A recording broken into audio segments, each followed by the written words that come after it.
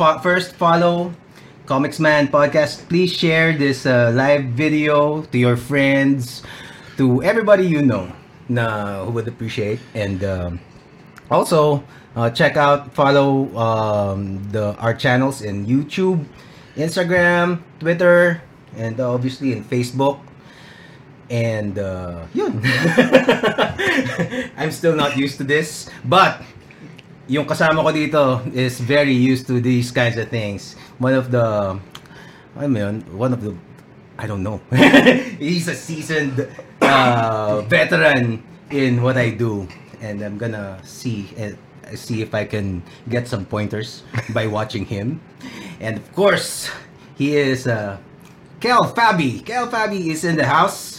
Wow. Woo! Wow, good evening, everyone. All right. It's great to be here tonight at the Powerful Comics Man Podcast. Wow, 14 episodes in. 14 episodes minus the trial episodes. So the official episodes, this is a 7th with a guest. Yun ang mga But it's still not bad. That's a pretty steady output for what? 2 months? No, not even. Just 2 weeks. 5 weeks. 5 weeks. There you go. Yeah, so powerful. Yeah. And of course, Mr. Kel Fabie here is a magician, a comedian, a mentalist, not just the regular magician. Magkaiba ba yun? Magkaiba, pero wag natin sabing not just. I mean, we're not gonna knock magic here because I love. There's a slight difference, pero I don't mind. You call me a magician, call me a mentalist, tell me I'm doing tricks, tell me I'm doing routine. It doesn't matter. Yeah. It's like semantics, whatever. And he's also a writer, a social commentator, writing for Crack.com and 8list.ph. Yes, right? yes. And he is also, itong pinaka-importante the leading authority in the Philippines about Rick Astley. Yes, thank you. Finally. Yan dapat hinanda ko yung May bala ka ba yung bigger roll ako? Yung nalimutan ko pa. I missed the opportunity. Maybe next time. Next time. Okay, so how did that happen?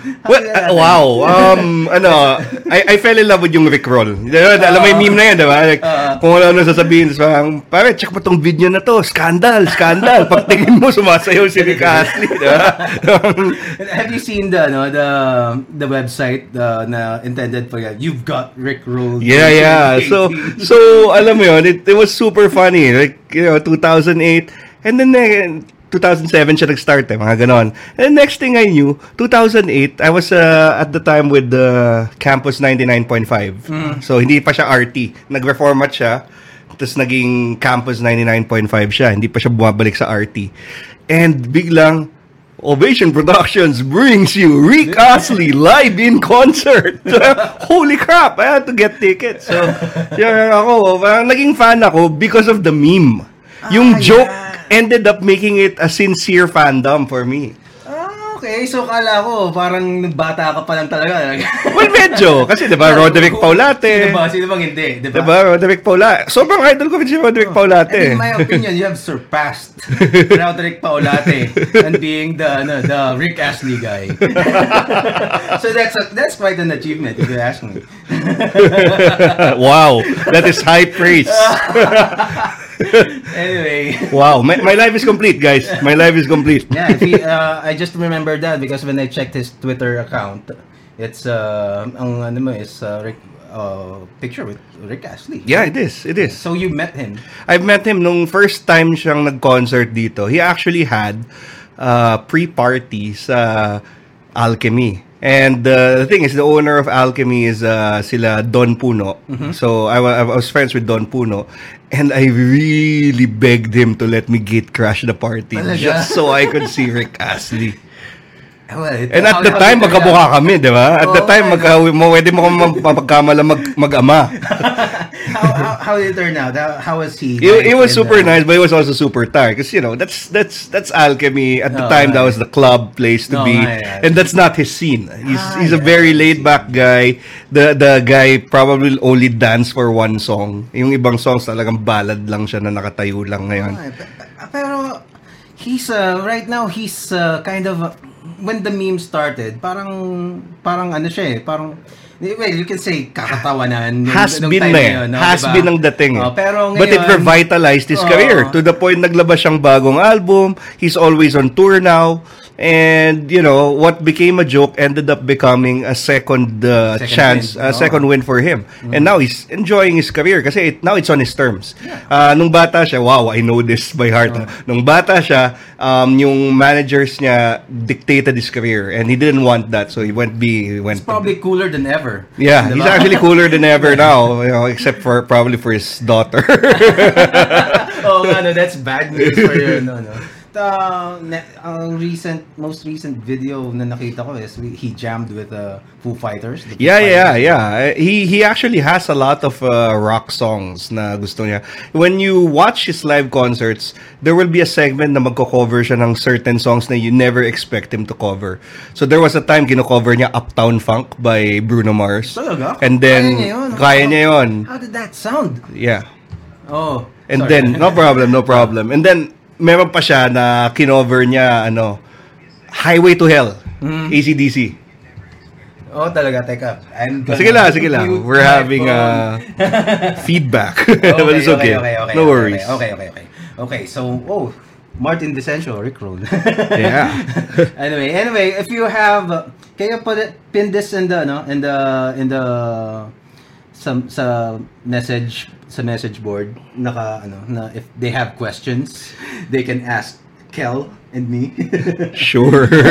Wow. we're gonna be talking about many things. Actually hindi namin pin-prepare to in any way, so we're gonna go impromptu.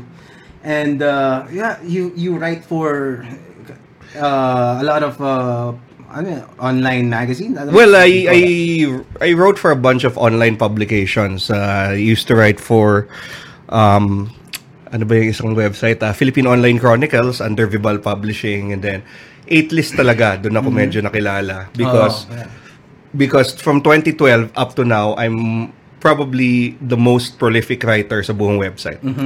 Like maraming writers doon. Pero between me and the multiple pen names na ginagamit ko. Talaga? May mga pen name ako doon pen name ka pa pala. Pag halimbawa, kasi I try my best na pag Kel Fabie, medyo may comedy yan. Pag seryosong list, hindi ko gagamitin yung Kel Fabie. May ibang name yan. That's a tip. Pag throwback list, may pen name din yan. Ganon. So, medyo may ganon akong conceit. I like yung mga articles yung mga throwback pa. Where are they now? Oo, yun. Yung mga gano'n. Asap i-research nun. Kasi parang maghahanap ka, Pinoy Exchange ka normally babagsak. Dun talaga eh. Oo nga. Sa Pinoy Exchange. And then it got easier and easier na the more recent ones, lahat sila nasa Twitter na. Oo nga. So you just have to find them on Twitter. And if once na-determine mo na sila talaga yun, just ask them what they're up to. They'll be more than happy to tell you. So suddenly yung Where Are They Now mo biglang malaman kasi na pre-interview mo na sila at nahanap mo na sila lahat.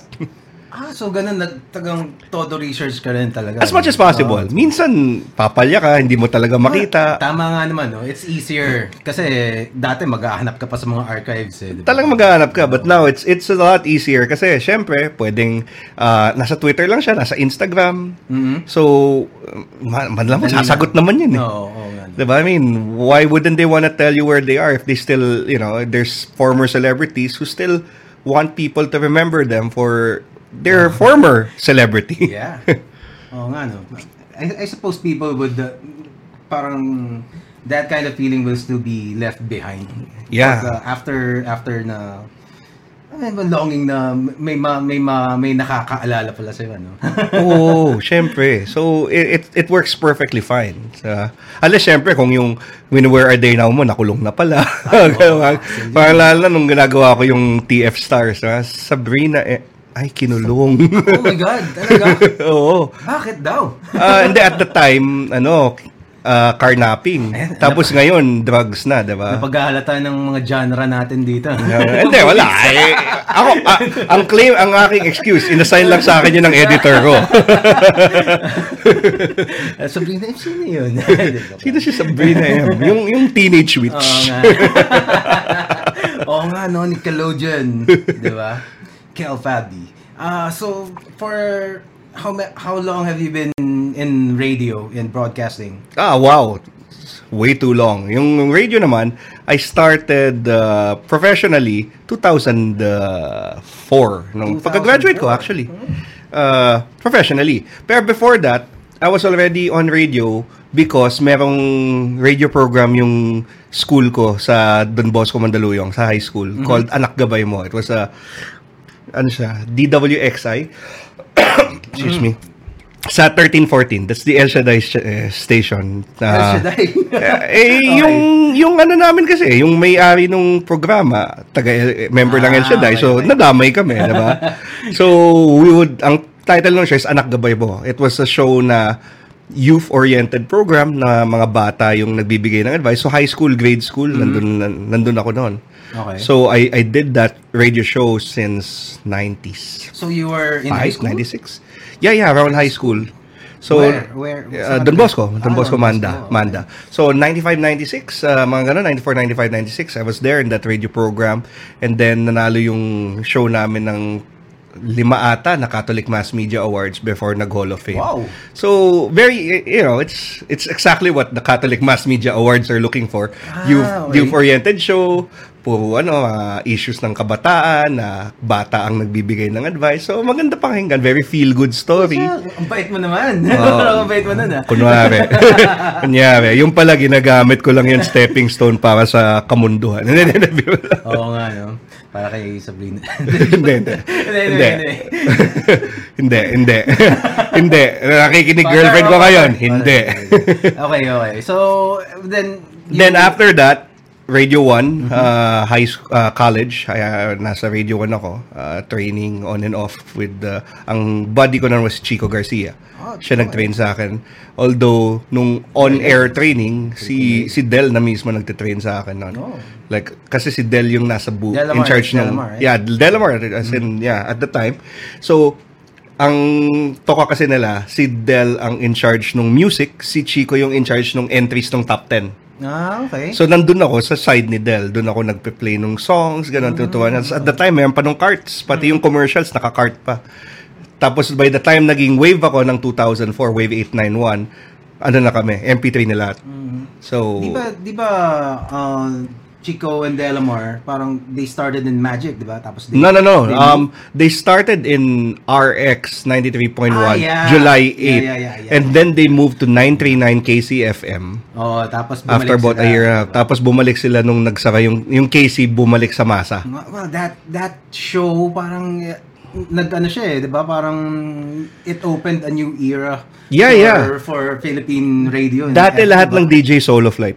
Lahat. Tapos biglang intellectual discussion, diba? Naging talk-oriented. Then next thing you know, you have people like Mo Twister, King DJ Logan, other stalwarts na nagtaguyod nung ganong klaseng radyo.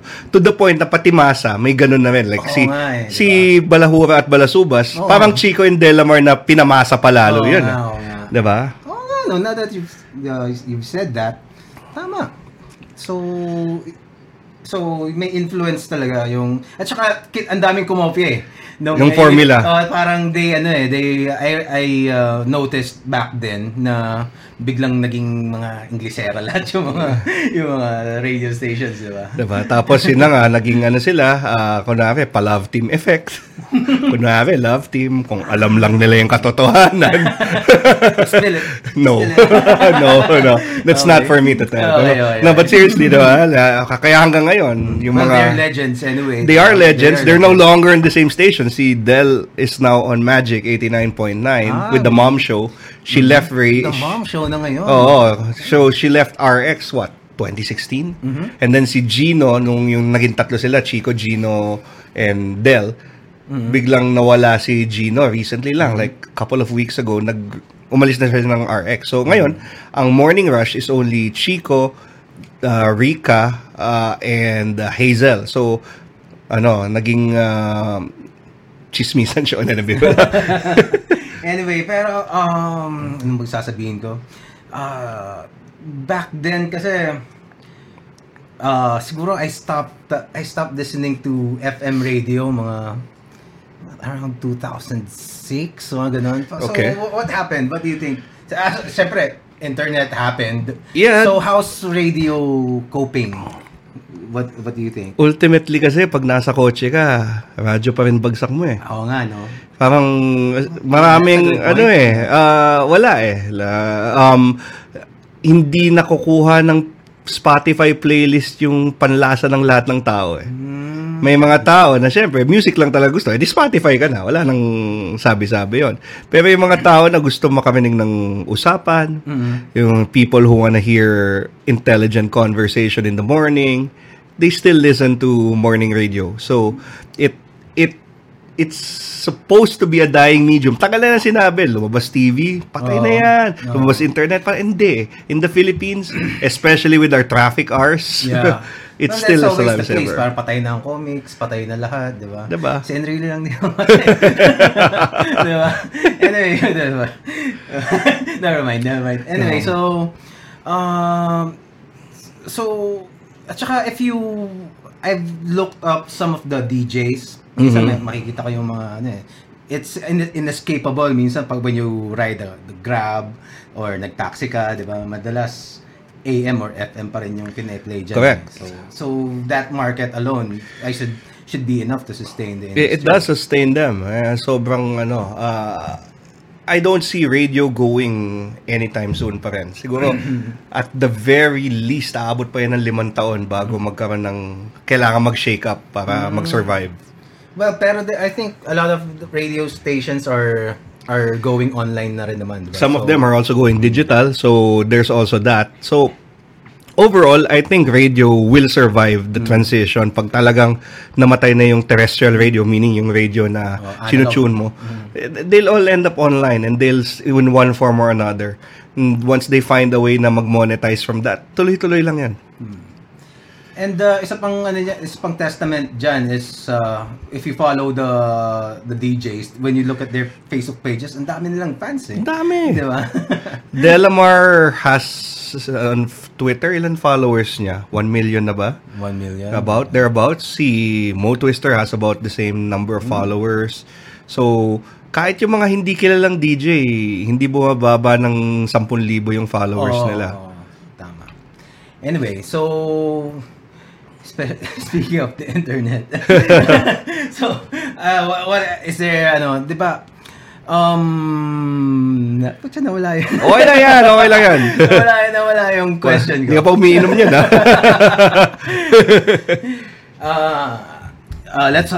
You want to do current events? Wow, wag. Ayaw nga. Mahirap na. I mean, we could mention here and there, pero parang hindi pa ngayon bukas yung Sona ngayon. Ngayon na ba ang Sona? Bukas ata eh. First Monday. So next week. Second Monday, basta Monday siya. Malapit na yung Sona, diba? Ayan, mainit na naman. Let's not talk about politics. Well, not that I don't I just don't encourage that kind of topic here. Medyo nege kasi alam mo, I don't, not to be anything, but kasi sa mga Pilipino ngayon, medyo kahit sabihin mong mas safe na daw, marami sabi. By recent survey sa SWS is 8 out of 10 Filipinos takot mapatay. Oh, of course. Yung other 2 naka-riding in tandem. Damn, okay. Oo nga, no. At saka, one of the reasons that I set up this podcast is to sort of get away from that. Yeah, diba? It's like, pupunta ka sa dyaryo, punta ka sa social media, lahat ng tao, we don't have to be that. We don't have to be, and this is your respite. Respite mo, respite, whichever. Basta ito yung sanctuary mo from all that. It's a break. And it's a different kind of content for iba naman. Kasi nakakasawa na yung... Kahit ako eh. Diba? Kahit ako minsan, balik na lang ako kay Rick Astley. Ayoko muna pag-usapan ng politika na to. And nangyari lang kasi, it's not like I consider myself an authority on social issues. And I still am not. Kasi, tinan mo lang yung followers ko sa Twitter, hindi pa umabot ng 2,000, tapos authority na ako.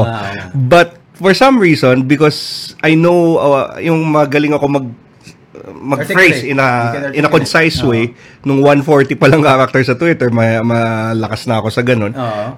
Maraming nakaka-pick up ng mga sinasabi ko. And then, pag hinaluan mo pa nung mga kalokohan, nagva-viral talaga. Kasi kung naalala mo yung time na nauso yung What's Your Mix, yung bio. Okay. Ako yung nagpakalat nung Herman Moreno meme. Yung 50% German, 50% Moreno, 0% tulugan. Ako yun. Tsaka if in this masyadong nang sensitive ang mga tao about politics. I think that's just good. Mabuti nang sensitive sila kaysa walang pakialam. Ang hirap na walang pakialam pa. I suppose. Pero we don't have to have that 24/7 kasi. I think that's the problem the fact na nasa social media ka tapos meron kang CNN, meron kang news channel na yung news channel sa sobrang wala nang masalpak na news, paulit-ulit na lang na etong issue na to, etong problema na to. And also, di ba, pag nasa social media kasi, what social media did is gave everybody a voice. Yeah, diba? Everybody, kahit dapat hindi talaga pakinggan. Dapat wala ka naman talagang alam talaga. Not that may mga ganun talagang tao not to condescend.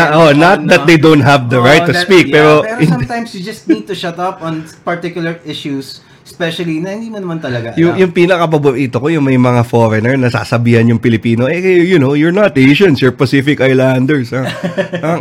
Ako pa ngayon ang sasabihan mo kung ano ako. Ako, Pilipino ako buong buhay ko. Ewan kung ano ka. Mas marunong ka pa sa akin. Oo nga. Diba? So, it's like, the politics is there. It's fine. It's fun to poke fun at. Pero 24/7, it gets tiring. It really gets tiring. So, I'm glad na you've decided na, sige, pagbigyan natin konti. Pero we have a lot of other things to cover. Yeah. Tama. Like, Gasly. pero another gig that you do is lipat naman tayo. Is comedy and yun nga kanina. Comedy magic, comedy mentalist ang tawag sa akin. Okay. Which means pag may ginawa ako, natawa ka, comedy. Pag may ginawa ako, hindi ka natawa, mentalist. Linaw naman. Teka, that falls in the mentalist category. but kasi it's the way I decided to do it kasi I wanted to distinguish myself from yung mga kasabayan ko na mentalist. Magagaling sila eh. Name drop ko na nga sila eh. Nomer Lasala, Justin Piñon, those are some other mentalists na kasabayan ko na magagaling yan. Since when did mentalism start in the Philippines? It's always been around. It's always been around. Kasi one of the most established mentalists in the Philippines is actually Rani Raimundo. Yeah. As in the singer and magician Rani Raimundo. Lahat na lang ginagawa ni Kuya Rani. Ang lupit nun. Malupit yun. I see him play in Tagok Bar every now and then. With Nolly. Basta. Si Kuya Nolly. Wow, kilala ko yun. Talaga? Kasi nagma-magic din si Nolly. Yeah. Well, aside from magic with the guitar. Yeah. The actual magic too. Diba? So, those guys, tingala ko. And si Kuya Rani is one of the guys who really made me feel na I'm on the right track as a mentalist. Kasi sabi niya, it's like, this guy, he gets it. Ang hirap i-describe na yung gets mo. Kasi can you try explaining what mentalism is? Hindi, kasi diba, mentalism is essentially the branch of magic that deals with the mind. So, parang psychology, mind reading, ganon. But kasi, may mga ginagawa mentalist na pag magician gumawa, parang ayaw nila gawin. Bakit? Kasi, halimbawa, yung magician, papakita kasi ng magician sa'yo, ang dali ng ginagawa niya. Halimbawa, yung baraha, walang ka-effort. Pero ang mentalist, bakit mukhang nahihirapan magbasa lang ng isang salita, mag-isip lang ng pangalan? Because, yung projection ng mentalist, iba sa projection ng magician. So, parang, yung actually madali, sorry, wink. Okay. Mukhang mahirap. Baligtad sa magician. Ang magician, mahirap yun, pinapamukha niya madali. So, there's a difference of mentality. And why is it that? And for some reason, nagets ko lang yung distinction. Nagets ko lang na kasi sinasabay ko yung dalawa eh. When I perform, I do magics at the start, then I transition to mentalism.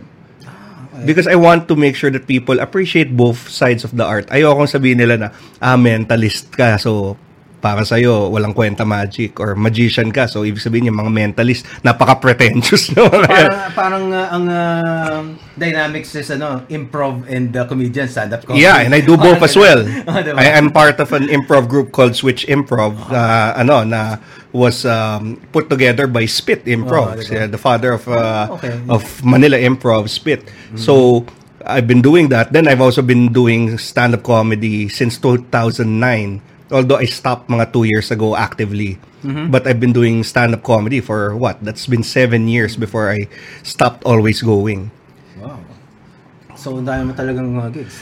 Yun na nga, ang dami eh. Saan nagkakagigs yung mga mentalist? Well, mentalist kasi, obviously.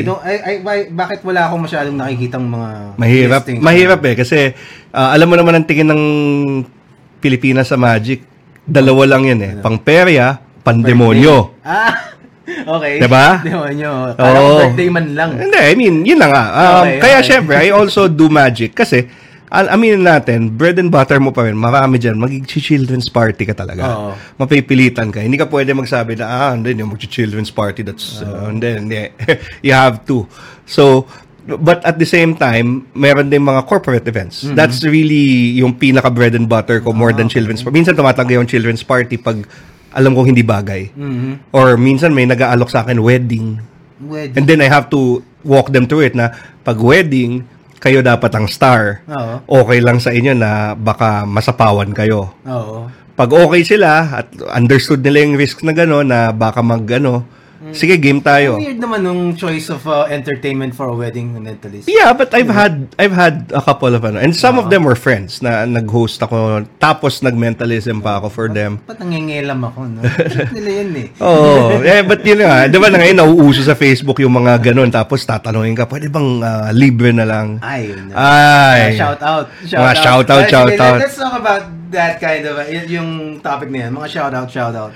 So as a creative myself, especially actually pang line ko talaga yung nangyari dun sa mga graphic artists. Actually I'm more of an illustrator than graphic artist.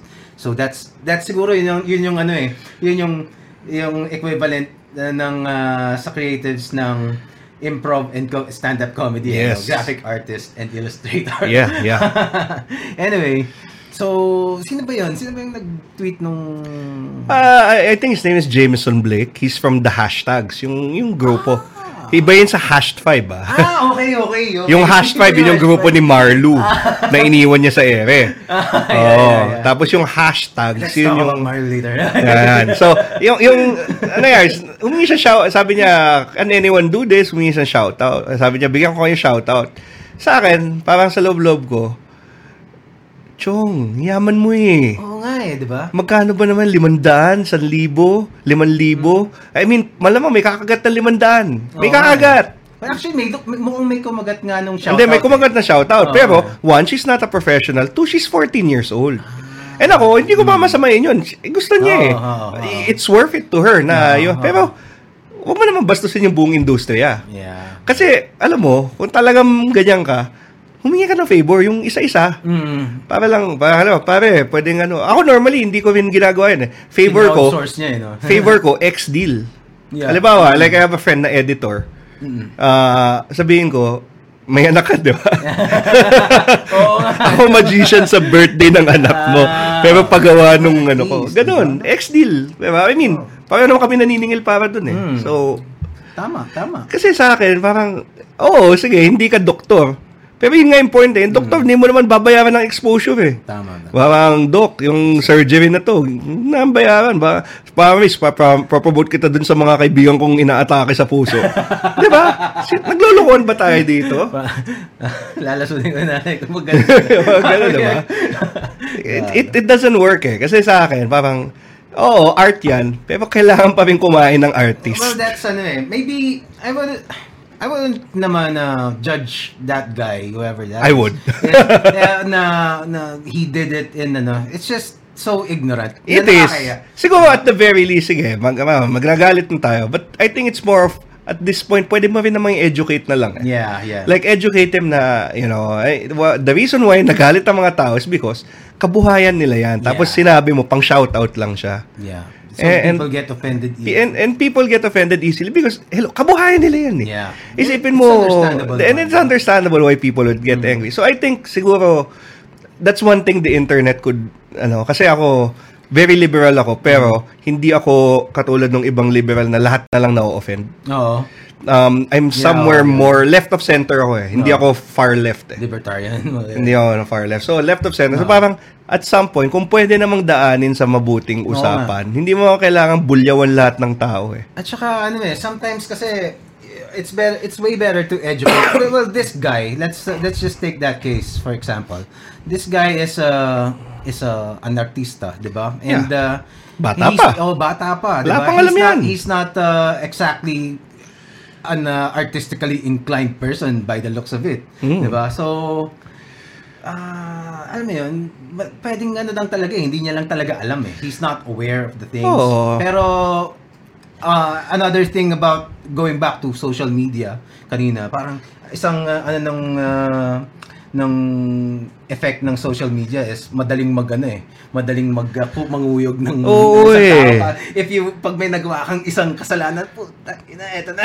Talagang when you got picked na meron kang na unmistakably sablay. Yan. Parang wala kang wala kang kawala. Like that girl na binulyawan niya yung sa taxi driver ba yan? Happened in sa may congressional. Yung ba yung inatake na po sa puso yung taxi driver? Sobrang malas inatake pa sa puso eh, diba? Pero kung tutusin, kung hindi natake sa puso si mama, baka kinampihan pa natin yung babae. Oo nga eh. After bashing taxi drivers all the time na kupal yung mga taxi driver niya, di ba? Laging nangongontrata. Tapos ngayon, bigla mong kakampihan. Kakampihan mo siya kasi inatake sa puso. Kita mo rin naman kasi na he got berated thoroughly eh. Oo. By the looks of it at least. Kasi medyo malayo naman yung kuha. Pero the effect of that on that girl's life siguro would be tremendous eh. Nagsara siya ng social media niya. Oo, di ba? Isipin mo, parang lang yun eh, pagpipistahan ka lang, tapos move on na sila sa sunod na issue, pagpipistahan nila eh. Pero yung effect sa'yo, nandun pa rin. If you're not mentally strong, that could break you talaga. Yeah, it's like one of my good friends, si Dapat In-Inform. Alala mo yun? Hindi. Si yun? Si... Amalayers? Hindi si Amalayers. Hindi si Amalayer. Si Amalayer, di ba? Si Christopher Lau. Si attorney Christopher Lau. Okay. Yung, di ba yung nalunod yung kotse niya? Diba? Tapos dapat in-inform. Muntik na mag-suicide yung tao dahil dun sa natanggap niya.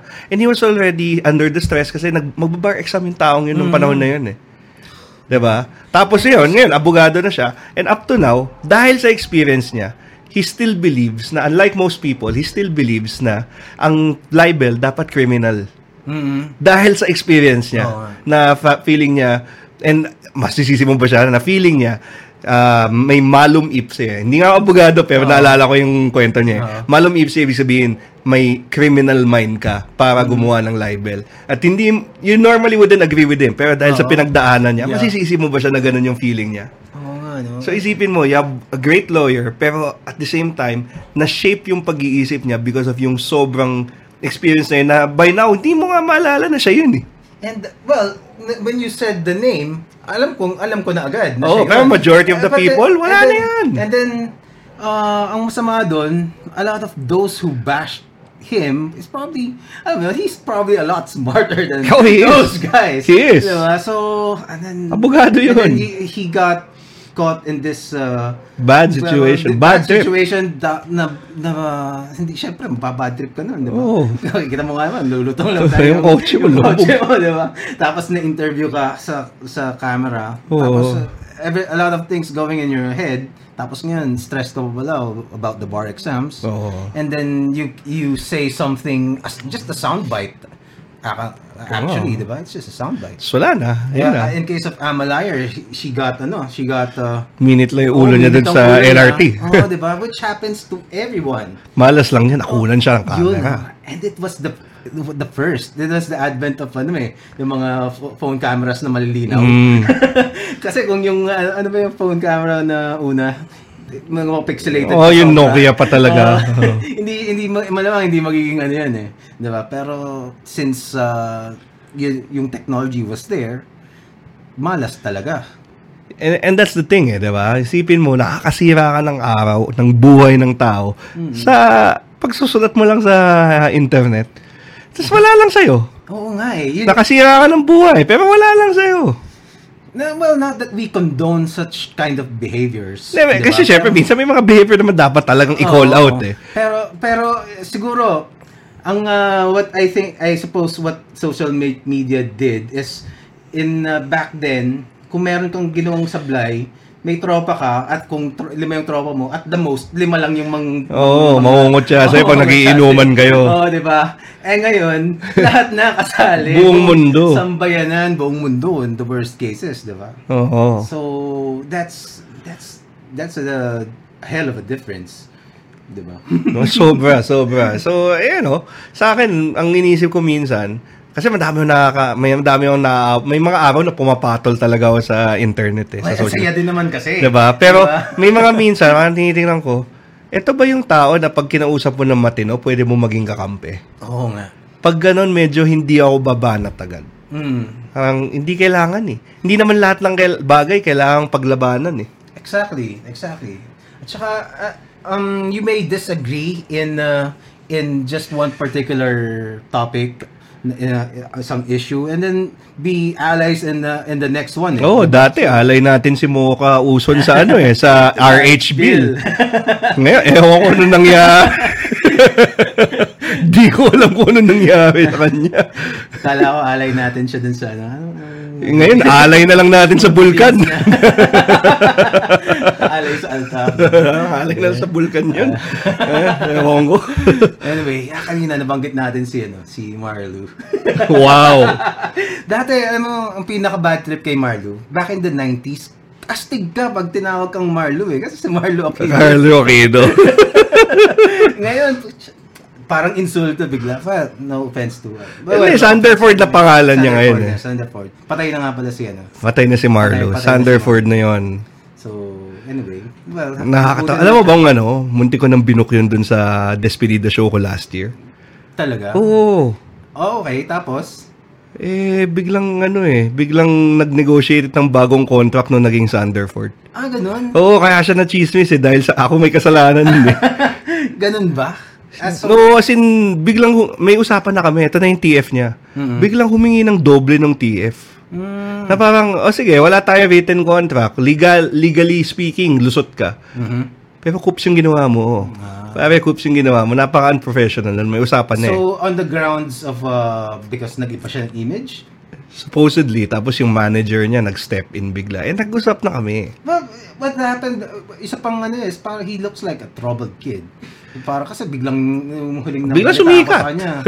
Bigla siyang nawawala. Hindi niya ata kaya yung mundong pinasok niya. Akala niya kaya niya siguro yung showbiz, pero hindi, lalamunin ka talaga ng showbiz pag hindi ka handa At saka parang imagine what kind of yung nagpa-plastic surgery siya. I suppose gusto niya talaga yun. Kasi gusto niya. Ayaw niya daw nung pinagtatawanan siya, nung inaalipusta siya. Pero iba yun sa pagiging unprofessional. Sa akin, wala akong pakialam dun sa hitsura niya. In fact, mas gusto ko nga nung hindi pa siya nagpapa-surgery kasi kaya ako nga siya ibubuk. Anong plano mo? Anong act ang gagawin mo? Mamagican ko siya nun. Tapos mag-comedy, magtatawanan. Pero alam mo yun, suporta rin sa kanya yun. For me, as I was at the time, I was a fan at the time. There was a parang nag-spread na parang issue about him too. Nung Marlo pa siya na parang he was asking for a talent fee. Tapos naman siya parang appearance fee. Parang Hindi, pero karapatan naman niya yun, di ba? Karapatan naman yun Parang anong gusto mo sa kanya? Pagtatawanan mo lang naman siya di bayaran mo siya. Oo nga, di ba? Sa akin okay yun. Ang problema ko, may usapan tayo. Kasi, kung naalala mo, nung time na yun, ang appearance fee niya, G's. Okay. Nung nag-negotiate kami, hindi na G's mataas na yung talent fee niya. Dinoble pa niya nung naging Sanderford. Okay. So, medyo doon ako sumamaloob kasi may usapan tayo, Chong. Oo. And at least, yung mga nabook mo na, keep it. Oo. So, parang sasabihin nila, legally, hindi, legally, hindi naman tayo nagkakasuhan dito eh. Oo. Pero sa akin, professionally, coops yun. Hindi tama yung ginawa mo. So, yun naging problem ko nung issue na yun. Saka hindi ka naman nagsabi na, teka, magpapa-plastic surgery ako. Magiging masikat ako ngayon. Tapos, kailangan. Diba? Sa akin nga, pwede nga. Hindi ka nalang mag-plastic surgery kasi mas gusto ko yung, luma mong itsura eh. Dapat sinabi mo, maghintayin mo lang tong date na to. Plastic surgery. So, wala. Hindi tuloy yung, so, wala nangyari. Pero okay lang. I mean, that's a long time already and nakatipid din naman ako. Hindi ko na. Pero sayang, diba? Kasi parang ngayon, wala na halos siyang ginagawa. Bakit? Hindi dahil pangit siya. Hindi dahil ganito, ganyan. Hindi nga dahil wala siyang talent eh. Honestly, hindi rin yun eh. Maraming walang talent dyan. Binubuk pa rin eh. Bakit wala? Dahil dun sa professionalism. And it is really, for us in the creative industry, yun lang naman ang pwede nating ipakita eh. Na we're creative people, we are professionals. Pag hindi mo pinakita yun, dadami yung mga tao na feeling nila pwede silang makalibre sa atin. Yeah. That's one. I remember what Neil Gaiman said during a commencement speech. Parang there are 3 things that a creative person needs to do to succeed. And one of those 3 things is, 1, dapat mabilis kang magtrabaho. Okay. Tapos second is you do quality work. And then the third is you're nice to deal with. Okay yung attitude mo. And the best thing about it is you only need 2. 2 of those to get by. To succeed, if you have 3, that's great. Pero to get by, you just need 2. Kasi parang people can tolerate bad attitude if you do excellent work and you're on time. And people can tolerate lateness when you do excellent work na madali ka naman kausap. Ayun, diba? si G.R.R. Martin. Oo, gano'n, diba? So, yung isa naman, you can, kahit medyo pangit, pero ang bilis mo naman gumawa. Rob Liefeld. Yun, diba? So, I just remember that quote from him. That's actually true. True. I think it applies to maybe all a lot of, but pero more especially sa creatives kasi talaga kasi dito you have to have a certain level, you have to establish a certain level of respect eh. Kasi unlike sa pag-architect ka, engineer ka, yung title mo pa lang ine-respeto eh. Yeah. That's a good point. Yeah. Pero dito, hindi. You have to earn your keep. If you're a stand-up comedian, hindi ka pwedeng stand-up comedian lang. You have to be winner of ganito, ganyan. Or you've been doing this for how many years. Pero kung stand-up comedian, wala. Nobody cares. Yun nga eh. Parang you've, like you said kanina, you've been doing these unusual. It's unusual to Filipinos, especially, di ba? In our country. Definitely. Yun yung mga parang, talaga? Ilan yung kakilala mo na gano'n ang ginagawa. So how can you sustain that kind of lifestyle na, or that kind of profession? For the longest time kasi, I've been doing it as a single man. So, medyo mas mababa cost of living mo as a single person, diba? And then, given the fact na as a magician, okay naman ang TF ng magician pag ano ka na. And then, meron akong constant, yung everything is technically freelance. Okay naman. And plus, at the time, I also play this little card game called Magic the Gathering. Okay. Na nung time na binili ko yung Black Lotus, 30,000 lang siya.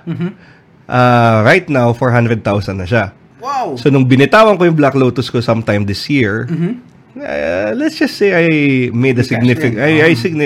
Although, gusto ko i-buy back, pero ibang usapan. Pero gets mo? I mean, I made some very sound investments a few years back. I mean, if you consider it an investment. Well, it is. Yeah, it is. But if you don't wanna ever sell it, like I hoped I didn't ever have to sell it. It wasn't supposed to be an investment. Pero at the time, nung sa 30,000, grabe, mahal nun. Anong card to? Yun nga yung Black Lotus, that's diba? one game na, alam mo yun, I'm pretty much a geek, pero that's one game na parang hindi ako na enthralled. Essentially, I like the art. Yeah. But kasi ang Magic the Gathering kasi is part card game, part collectible. Yeah, okay. Diba? So, the collectible part is what makes it expensive. Black Lotus is considered the most expensive card in the game kasi it's one of the most powerful cards, one of the oldest, and it doesn't even matter na legal lang siya in only one format in the entire game. So, hindi siya, like, halimbawa, magpunta ka sa regular tournament. What do you mean legal in one format? Kasi may mga format yan eh. Mayroon kang Type 2, Standard. Yun yung bagong cards. Since hindi na-reprint yung Black Lotus at hindi yan ma-reprint, hindi ka pwede maglaro doon. So, doon ka sa lumang cards. Yung lumang cards, yung format, ano ba yung mga format? Modern. Yung isa, modern. Hindi ka pwede maglaro noon kasi hindi siya umabot sa 2000, mga 2004. 2004 ata yung cut-off ng modern eh. Ganun ba? 1993-94 yung Black Lotus eh. So, ano pang format na mas luma? Legacy. Pwede kasi counted yung sets ng Legacy, Alpha, Beta. Yun yung unang sets. Is it really unusable to the modern the cards or bawal lang talaga? Just said na bawal yan dito. Bawal kasi hindi na siya, it's too powerful. It's not and in the modern formats, you can only play the current cards. It's not a current card because it's never gonna get reprinted. So if you have that and you play against the modern decks, gulpi talaga sila. Ganon. Depende. Siyempre, may player skill pa rin. But normally, yes. Okay. Normally, yes. Parang sila Lebron. Parang GSW. Parang ganon. Pero siyempre, kung yung coach mo naman, coach mo dyan sa kanto, kahit si Lebron pa yan. Ay, yan pala. Yeah, so, speaking of basketball naman tayo. Wow. Swerte mo na mahilig din ako sa basketball. Kasi mahirap i-assume nowadays eh. Marami akong mga kaibigan na nagugulat ako, hindi pala mahilig sa basketball. Pero nakikiride lang. Okay, kwento naman. Ang hirap nun ba? Ang awkward ng ganong conversation. Pero you play or used to play? I used to play. I still wanna play pero walang time. Magaling ako sa NBA 2K. Hindi sa real life. So I keep track. Pero hindi mo masasabing hardcore fan ako kasi honestly, yung team ko naman, hindi ko naman inaasahan mag-finals so hindi ko sinusubaybayan. Sino? Mavs ako eh. Mavs. MFFL. As in, well, it used to dominate before. Diba? Yeah, I mean, okay na ako. Nag-champion na yung Mavs eh. Okay na ako. Pero Dirk Nowitzki, favorite player ko of all time. So, that's been since NBA na 2K4. NBA Live 2K4. 2K4 na ba? So, di ba so the brawl that happened in Gilas. Wow.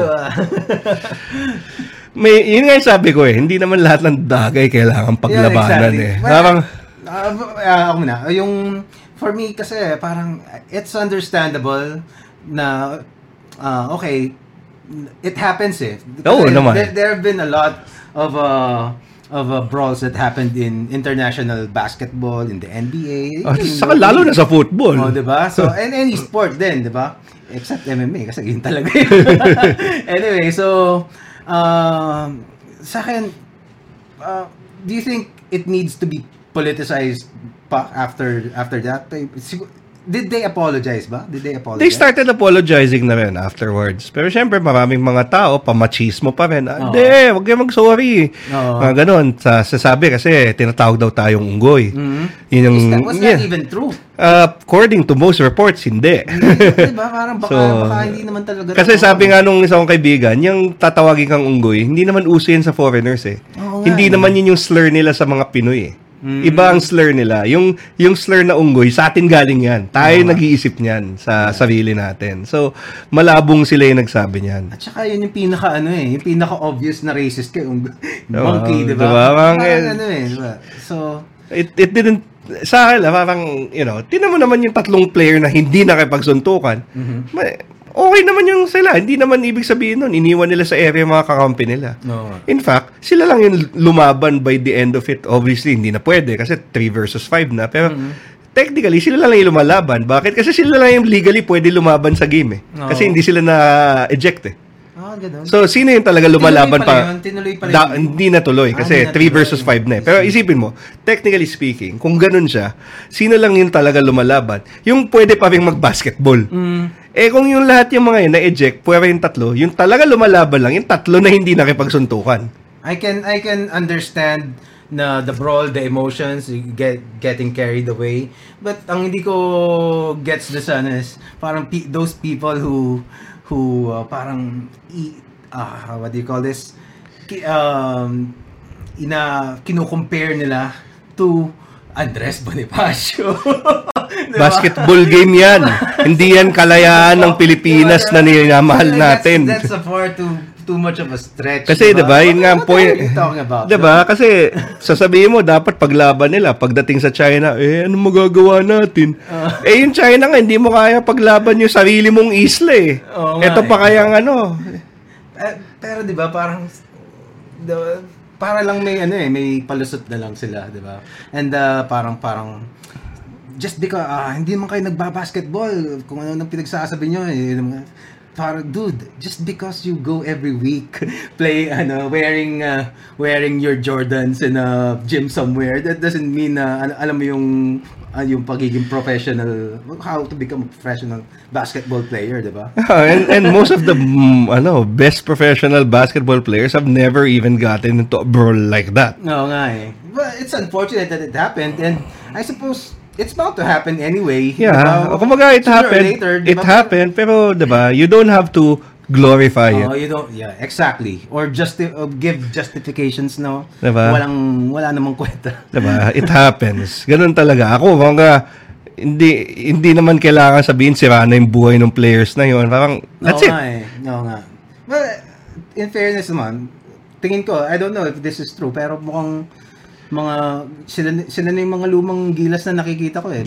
Papalitan na rin sila eh. Well, we'll see. Ako naman kasi, as a fan of basketball, hindi rin naman kasi ako talaga, alam mo, hindi ako deluded na kailangan natin manalo as a team. Kasi parang, medyo obvious naman na may limitations tayo given the physical limitations, given the fact na kailan huling nanalo ang Pinas talaga? 70s pa.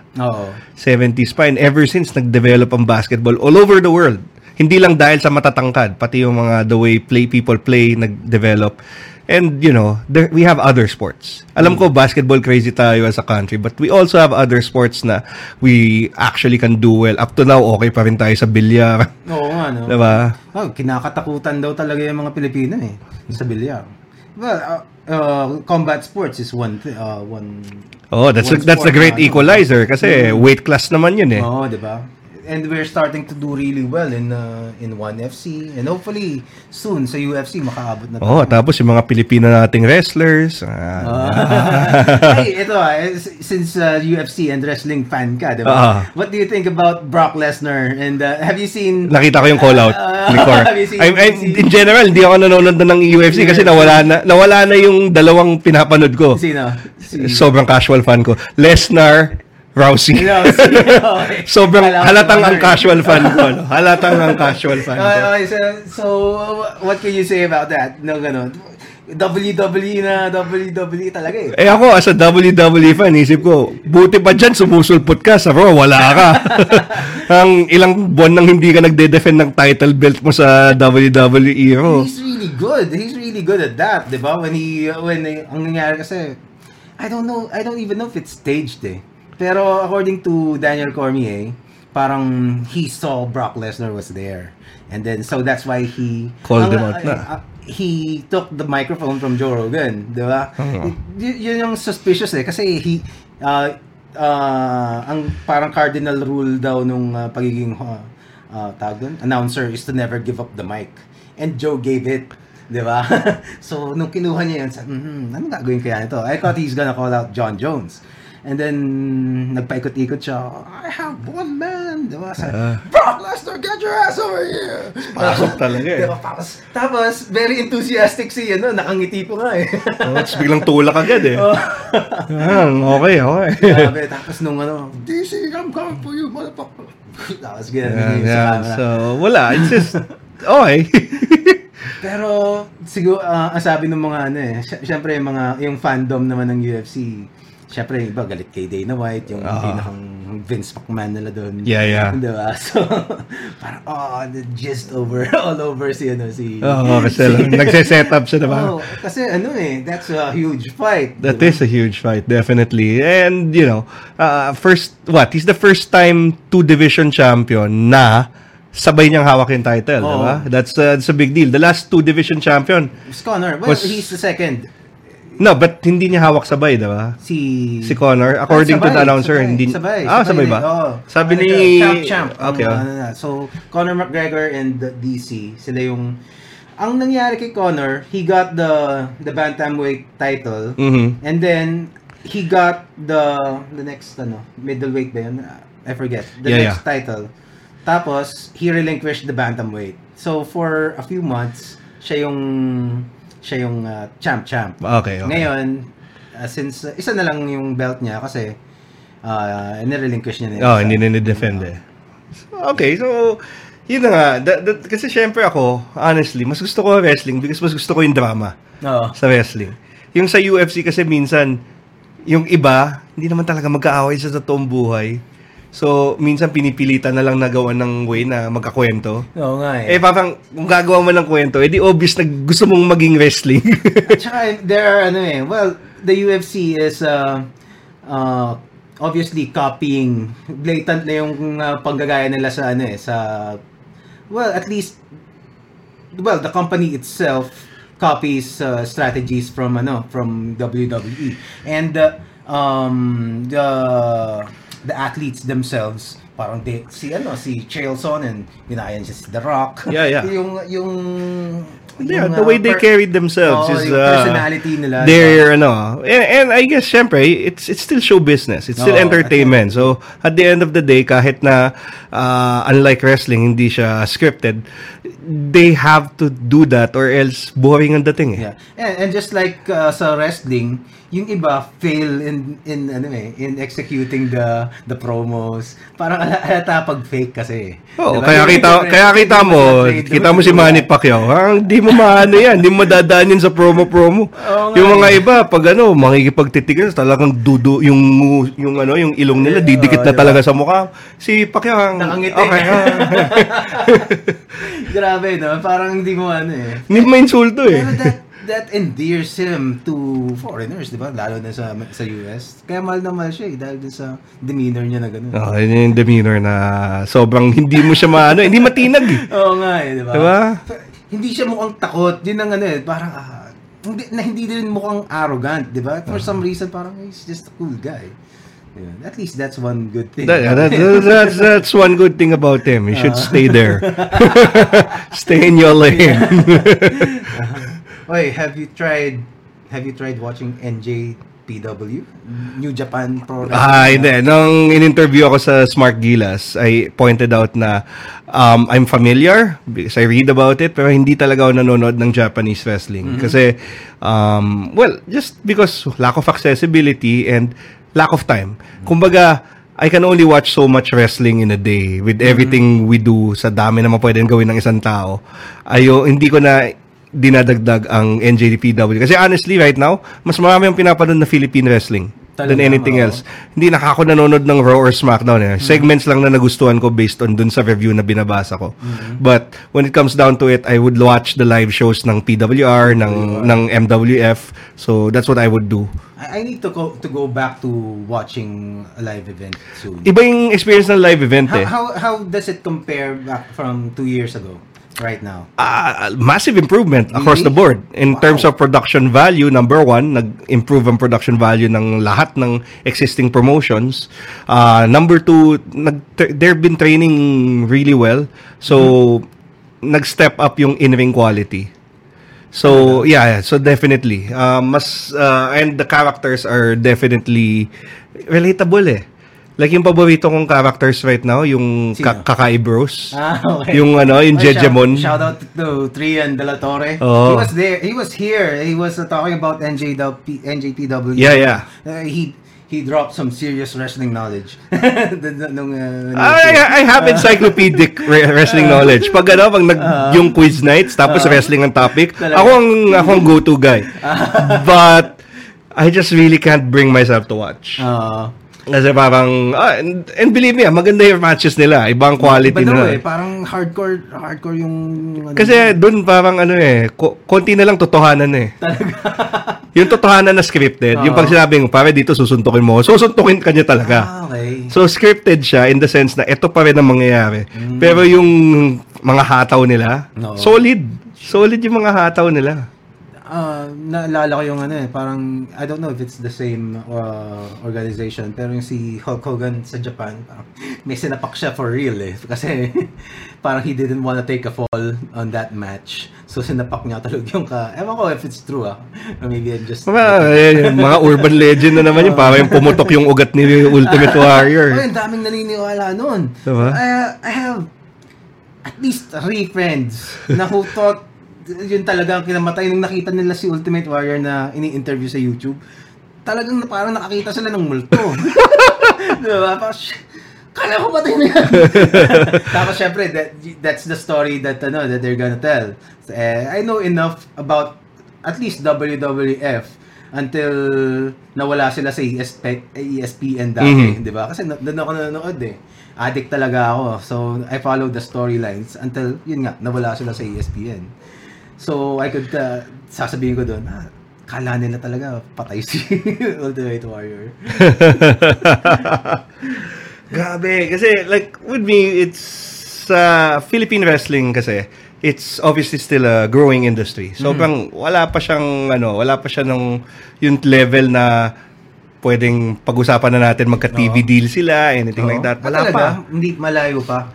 Malayo pa. Not for anything, not for lack of quality. I mean, for me, pasado na sila sa akin as far as I'm concerned. Pwede ko na silang panoorin sa TV. Pero, syempre, yung production cost, how much effort you have to put up. Kasi, isipin mo, yung mga yan, hindi naman nila kabuhayan yan These guys are what you would call weekend warriors. They train during the weekends and bust their asses to give you a great show once or twice a month. Once a month normally. Bigyan ka once a month show. Diba? May trabaho pa yan. Pagdating ng Lunes, balik sila sa opisina. Iba yan. Like, ako saludo ako sa ginagawa nila kasi I don't think my body can handle what they're doing. And some of them are even older than me. And I'm mid-30s. There's one guy na very good friend of mine, si Machine. He's with Art of War Wrestling. Yun yung pangatlong federation. Okay. So AOW. There's PWR, there's MWF, there's Art of War. Pero hindi pa nagkaka-show ulit ng Art of War, so we haven't heard from them for a while. Okay. So Machine is, I think he's around early 40s or late 30s. Oh, okay. We have kids. Sorry. Oh, awesome. You sure. You can have a cake while we're eating. While we're doing the podcast. Dumating na kaya siya. Kala ko. Anyway. Sige. Meron pang isang question si Apache. Okay, sure. Apache. Are they comparable to Pinoy wrestling back in the 80s? No. Diba? No. Thank God. Kasi honestly, aminin na natin, Pinoy wrestling it was a product of its time. It was 80s wrestling. Alam mo naman, napaka-cartoony ng 80s wrestling Panahon yung Hogan yun. Tapos gagawin mo pang Pinoy style. Di mas cartoony pa lalo. And their equipments din, yung ring yata nila, parang... Kutsyon, pare. Diba? So nung pinapanood mo talaga siya, I only have very little memories about it. Panalo to, guys. Okay, no. Mucha. That's our ang tawag dito, sponsor. Yeah, there you go. Official sponsor. Mutual Lux Cakes. Go to hello.mucha. I should really practice. Hindi you don't have to practice. Seryoso, may nakaganon lang. Ganun? Kahit sa amin, nung pag-DJ kami, ang style namin, yung whiteboard na katapat namin, nandun na yung mga sasabihin namin, yung mga social media nandun lahat. Okay. So, hindi namin memorize yun. Some of us memorize na eventually. Pero, bago ka, syempre, nakasulat yun. Oo nga, no? So, ang dali-dali ng buhay mo kasi titingnan mo lang, tapos babasahin mo na. So, suggestion. You can do the tech show. Oo nga, no? Wala namang cost yun eh. Mga kartolina lang. Dikit mo lang dyan. Baba mo pagkatapos ng shoot. Tapos balik mo ulit. Well, Hindi naman ako kukunan ng camera. Tama. I'm gonna do that. Pero ngayon, isa pa lang yung namin. Hello.mucha in Instagram. And yun, you can order there. Nakita nyo naman. Ay, nakuha ba ng camera yung reaction ni Kel? Panalo. Diba? This is, I think, a liquor cake. Maybe. May hint eh. And I normally don't like liquor cake. So, the fact na benta to sa akin, guys. Oh! Diba? That's basta, it's, the hype over that cake is unreal. And these are vegan cakes, by the way. Oh, these are vegan there you cakes, go. Sige. diba? Galing Ilocos. Ilocos. Pero, so, it's vegan. That means it doesn't have milk. No dairy, no meat. Eggs. Cake na may meat. Malay mo. Okay. Beef cake. Si Brutus, diba? Favorite wrestler ko, nung bata ako. Wala akong taste nung bata ako eh. Oo nga, ang first favorite wrestler ko would have to be Superfly. Oh, not bad. Not a bad choice kahit na matay tao siya. Talaga? Yeah, yung girlfriend niya napatay niya talaga in real life. Accidentally? Or did he went... You would never know. Kasi nung na-arresto siya, he was pretending to be his character na hindi siya marunong mag-English, tapos savage siya kunwari. So, by the time na they wanted to reopen the case, na siya, matanda na siya, may dementia na siya. So, he was not fit to stand trial. So, we will never know kung accident ba yun, nagka-altercation or anything. That's sad. It's really sad. Pero, yun na nga, because of the fact na merong parang presumption of innocence, since hindi siya nakulong for it, hindi siya na-convict. And like, no. Wait lang. Sure, no problem. Again. That's how it goes here in the Powerful Country. That's all right. It's okay. It's part of the show. Next time ka lang, interviewin mo na yung No, kasi meron kaming aso. That dog is he's a rescue dog. Oh. And we lahat ng hayop dito almost rescued, except for the big dog that you saw. Okay.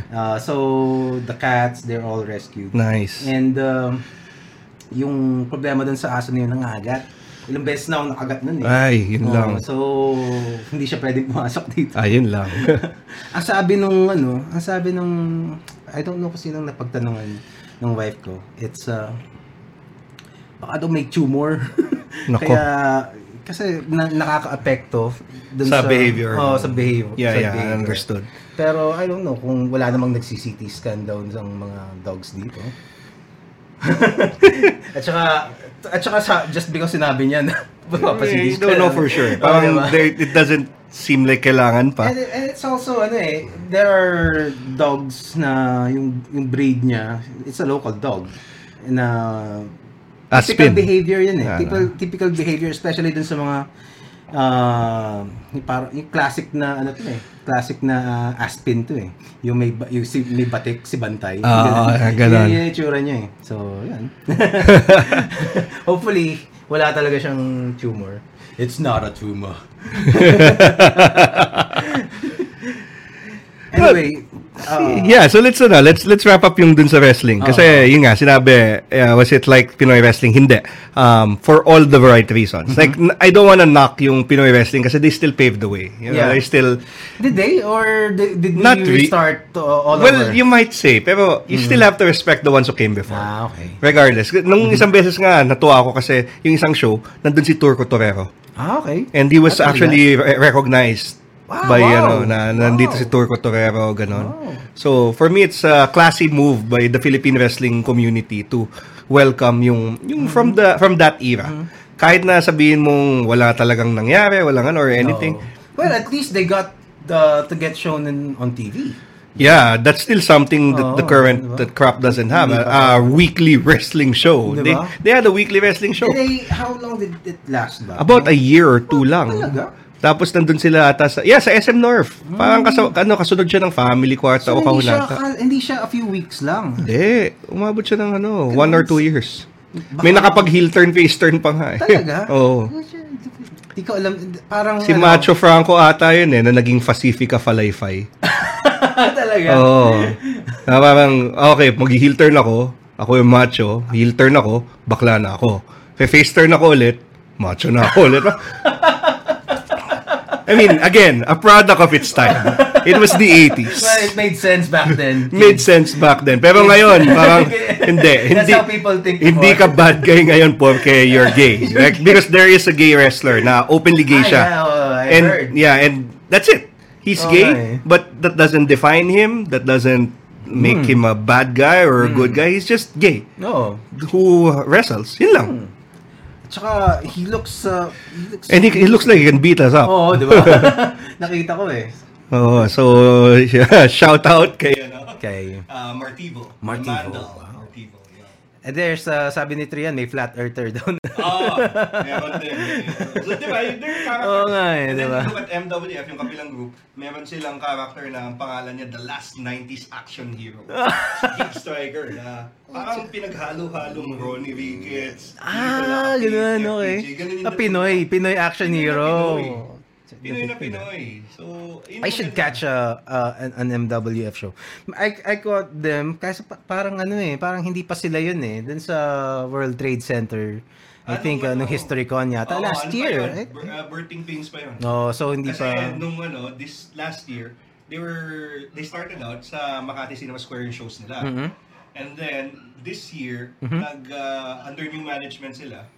And now they normally have shows sa UP. UP, bahay ng alumni. Well, so their show was last Sunday. It was one of probably their best show ever daw. Talaga? So that's good news. Excuse me. What? Nawala yung sound. Nawala, baka yung lang, yung check focus right dun sa audio setting. Wait, saglit lang Sige lang, I have to check kung dumating na yung Dito.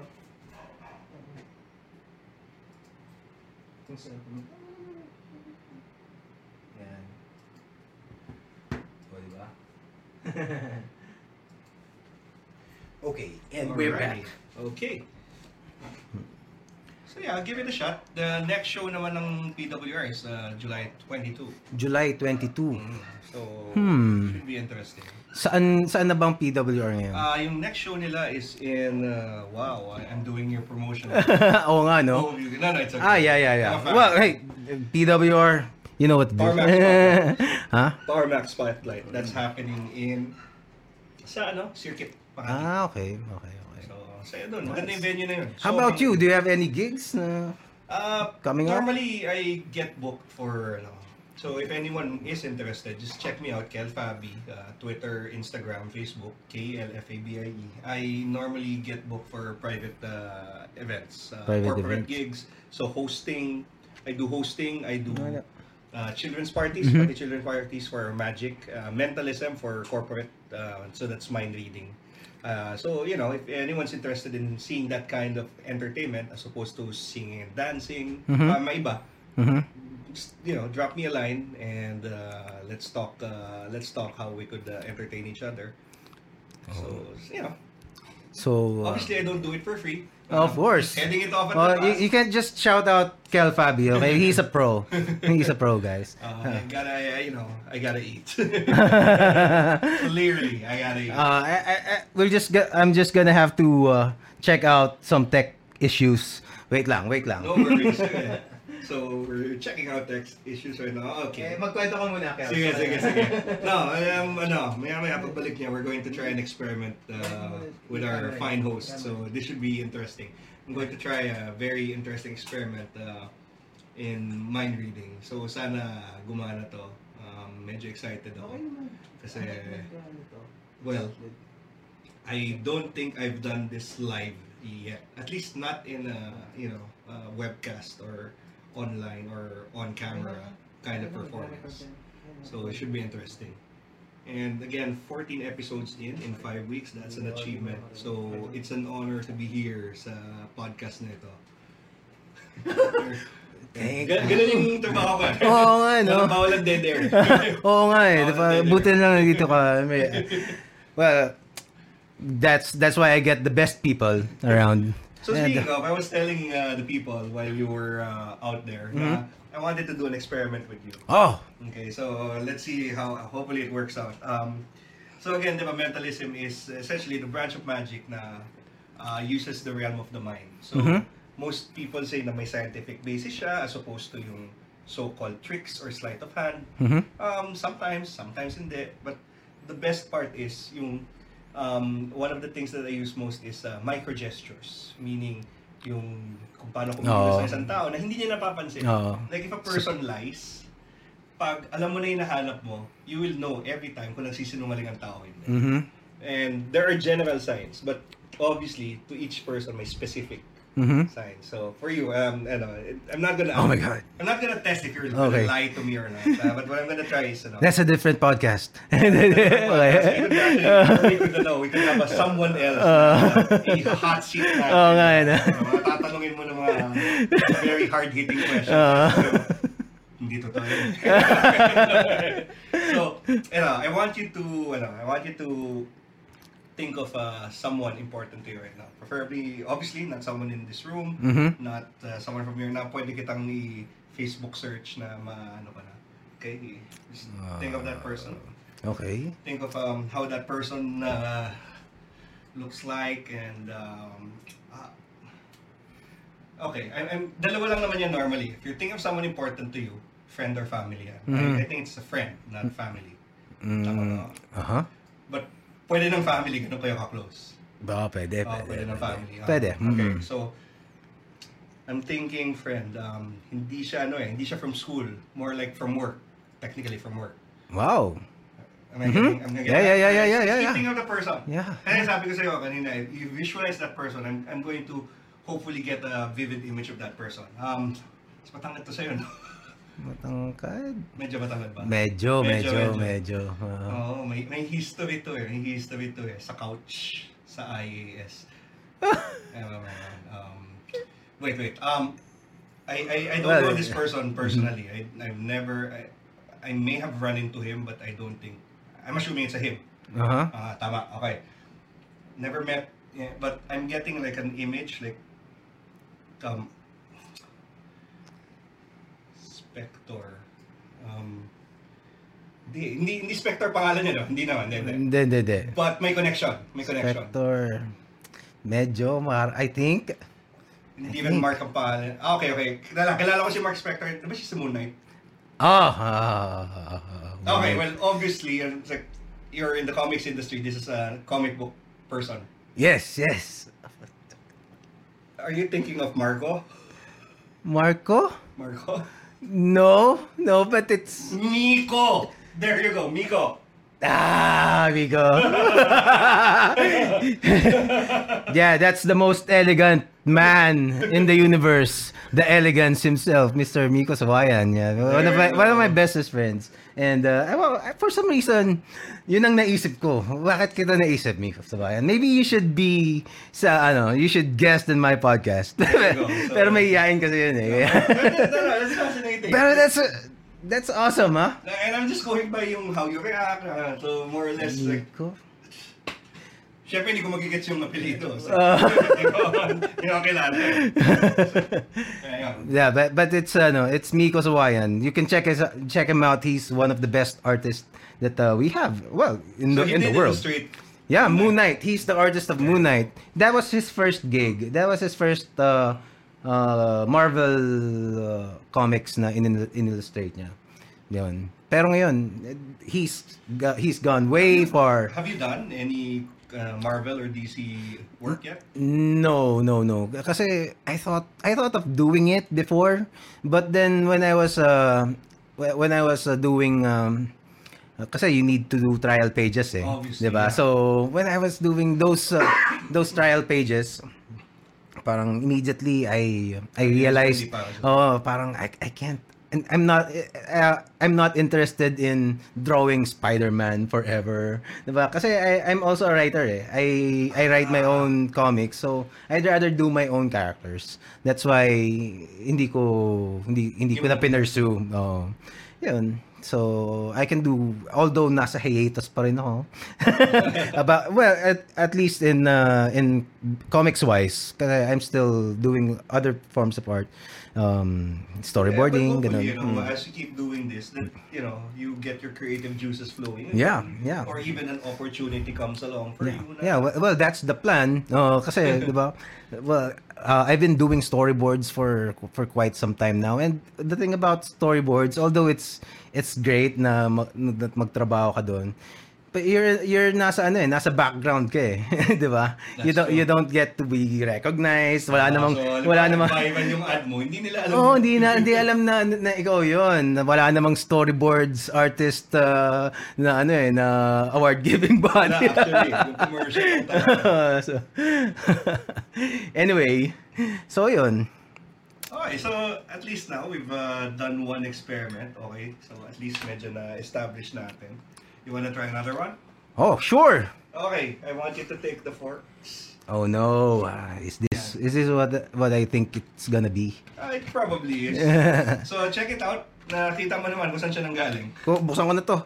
Buksan mo na yun. Okay. Nakita ko saan siya galing. Hindi ko pa tinanggal yung price tag eh. Saan galing? Landmark. Just so you know na it's, Oh, it's let's see. store-bought. Well, you can use this to eat your cake. Dapat pala ganun. They're store-bought. Normally, I actually borrow from people. It's just that minsan ayaw nila, gano'n. So, naghahanda na lang just in case. Oh. But, kung minsan pwede mag-aabot sila, why not? Well, I got one, and kasi when I don't want to spoil your trick, your act, no. Pero you just saw me. I opened this from the package, Yeah. So, and got one, and it's legit. It's a real fork. It's very important kasi when you do stuff like this, No. na yung person, especially I do this in radio eh. Meaning, at least tayo nakikita pa. Oo. It's very important na i-establish rapport with the host para mapagkatiwalaan yung host na siya yung magnanarrate nung nangyayari. But since may visual component tayo, Oo. okay na tayo. Hindi na natin i-hear. But sometimes, when I do it for radio, I have to make sure na very, very clear yung sinasabi ng host para alam ng audience na legit yung ginagawa ko. Hindi lang kami nagtitrip nung host. Well, that's the advantage of having this, and it's also live, so. Diba? Pressure. The joke. Okay, so, eto gagawin natin. What we're gonna do is we're going to believe that with your mind, you could bend this fork. So, just focus on it.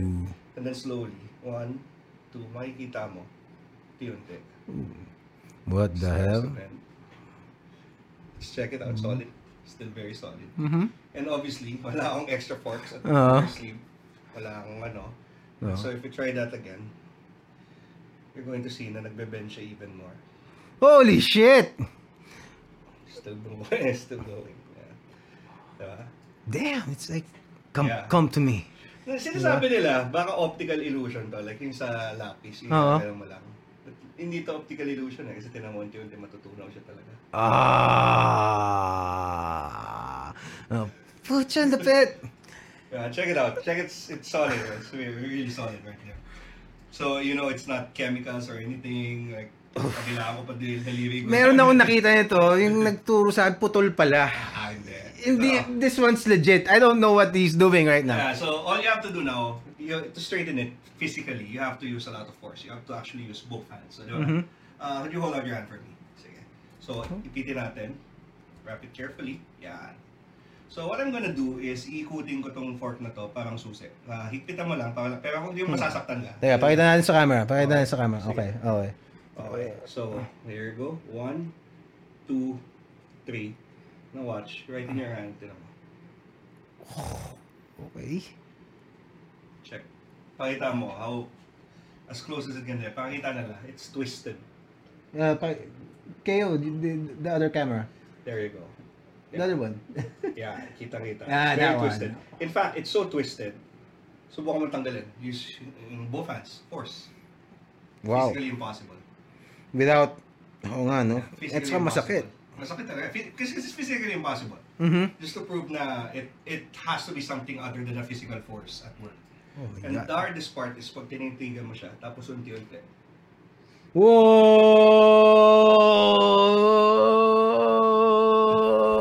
I can give that away. souvenir. Oh my God, I'm gonna put this here. Pero Meron ka ng ano. Okay. Parang yung Batman sa Okay. gallery. Actually, this hat is from our previous guest too, Project Vegan. So meron ka ng fork na ano. May Rogues Gallery ka na. I'm better than watching Geller bending silver spoon.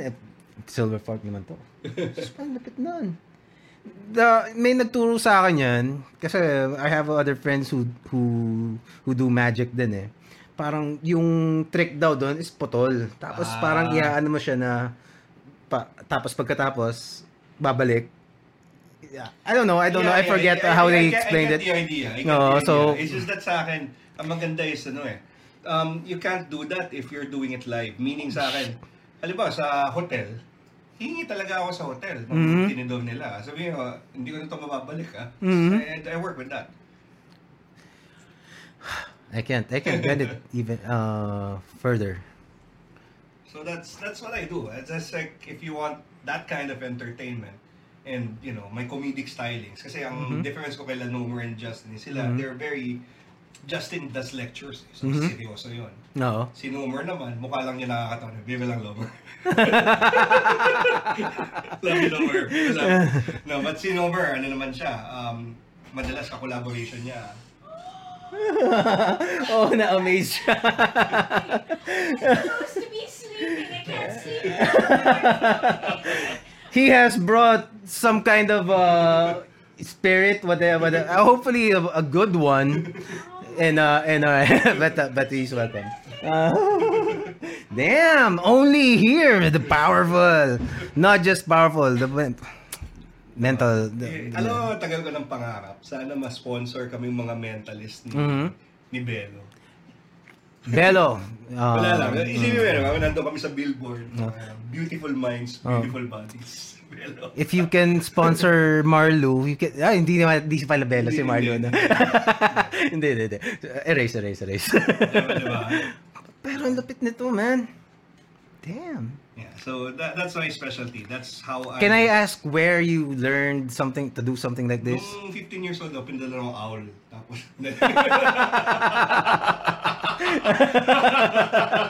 Okay. No. This is gonna sit here. The serious story. Okay. And this one I love telling kasi lalo na kilala mo yung isa sa beneficiaries nito. On and off, hobby ko magic. As a kid, bata pa lang. Like, one of my first teachers was actually a nun, si Sister Angie. So, sa Don Bosco, I learned magic. Pero hobby lang siya on and off. Ngayon, nung birthday ng best friend ko at the time, si Albert Orr. Oh. Yeah. Albert or I know him. Albert. So, birthday niya, surprise party. Sabi ko, magma-magic ako para sa ano. Kasi kinuha niya, yung dinidate niya at the time, kinuha yung mga friends niya sa aking mga favorite performers. Kilala ko rin ba yung kididate yan? Hindi dyan. I think. Oh, sige. Never mind. Pero hindi yung nakatrabaho mo. Hindi yun. Hindi yun. Okay. Okay. Okay, so, ako, bumili ako ng mga videos, gano'n, para matuto mag-magic. And then na-realize ko, teka na, naka-10,000 na ako dito. At one point. Gagawin ko lang ito para sa birthday ni Albert, tapos wala na. So, ako, kapal na ako, sabi ko, from now on, professional magician. Wala akong ginagawa. Oo nga eh. Parang ako, professional podcaster na bigla, di ba? From now on, professional magician na ako. Sinabi ko sa lahat ng kakilala ko na who'd listen. Wala pa akong ginagawa, wala pa akong show, wala pa akong anything. Professional magician na ako. Pwede niya na ako i-book. Wow! And the next thing I knew, one of my batchmates booked me for the birthday party ng anak ni Richard Merck. Okay. So that was in Merck's sa Greenbelt 3. Well, that's your first gig. 2006. That's your first gig in a bar agad. Yeah, 2006. No, hindi didn't start in the Party. okay. Children's party pero in the venue. Oh, 2006. Okay. So I did magic and then that's where I learned. I learned from a shop in Green Hills called Abracadabra, owned by Mr. Bing Lim It, one of the best magicians in the Philippines na nag-retire na. Yan. Ang problema lang dun sa magic shop niya is nagbebenta din siya sex toys. So yung mga kids na isa sa pupunta doon minsan, magtatanong sila, anong magic dito? Medyo awkward lang. Is it still open? It's still there. Wow, okay. Hindi na nakakatawa. So, the merchandise, ito yung magic, ito yung magic. May parang may nakita ako doon. Saan to? Like, Sa Shopsville. okay. Sa Green Hills. Maybe iba. Maybe another branch. Yeah. Or foggy memory lang. Yeah. Pero, so parang medyo, siya yung pinakakaiba yung merchandise. Wow. Kasi, ang daming batang pumunta. Magic din naman yun. Diba? Tapos may nakikita silang hindi sila dapat nakikita. A little too soon. Pero, pero may mentor ka rin sa mga local. One of my mentors, really, but now, kasi retired na siya, tapos ayaw niyang tinatawag ko siya mentor. Si Jay Mata is one of the co-owners of Ludo, the board game cafe. He okay, actually I've heard of that. helped me learn magic, street magic, yung style ni Jay. And then mentalism, we worked together for a while. We were known as Kel and Jay, parang Mel and Jay. Okay. So we used to be a tandem na kami, comedy magic. Tapos since ako sobrang tangkad, tapos siya sobrang liit, pinagtitripan ko siya, parang Penn and Teller. Yeah. Penn and Teller. Ko as a magician, as a mentalist is not David Blaine. It's not David Blaine. It's not even Darren Brown, who's normally pag mentalist ka, yun yung unang pangalan na talaga na tumitingkad sa ulo mo na mga performers. Or even Richard Osterlin, siya yung isa sa pinakasikat na mentalist na nagtuturo nung ginagawa niya. Okay. But the one na influence ko talaga Penn and Teller because of yung style nila and even their social commentary. Nga, 'di ba? That's what's great about them, 'di ba? Yung saka ibang you just know that they're masters of what they do and they're total entertainers. Basta sobrang sobrang ibang na sila kasi lahat ng ibang magicians na kilala mo lang for magic.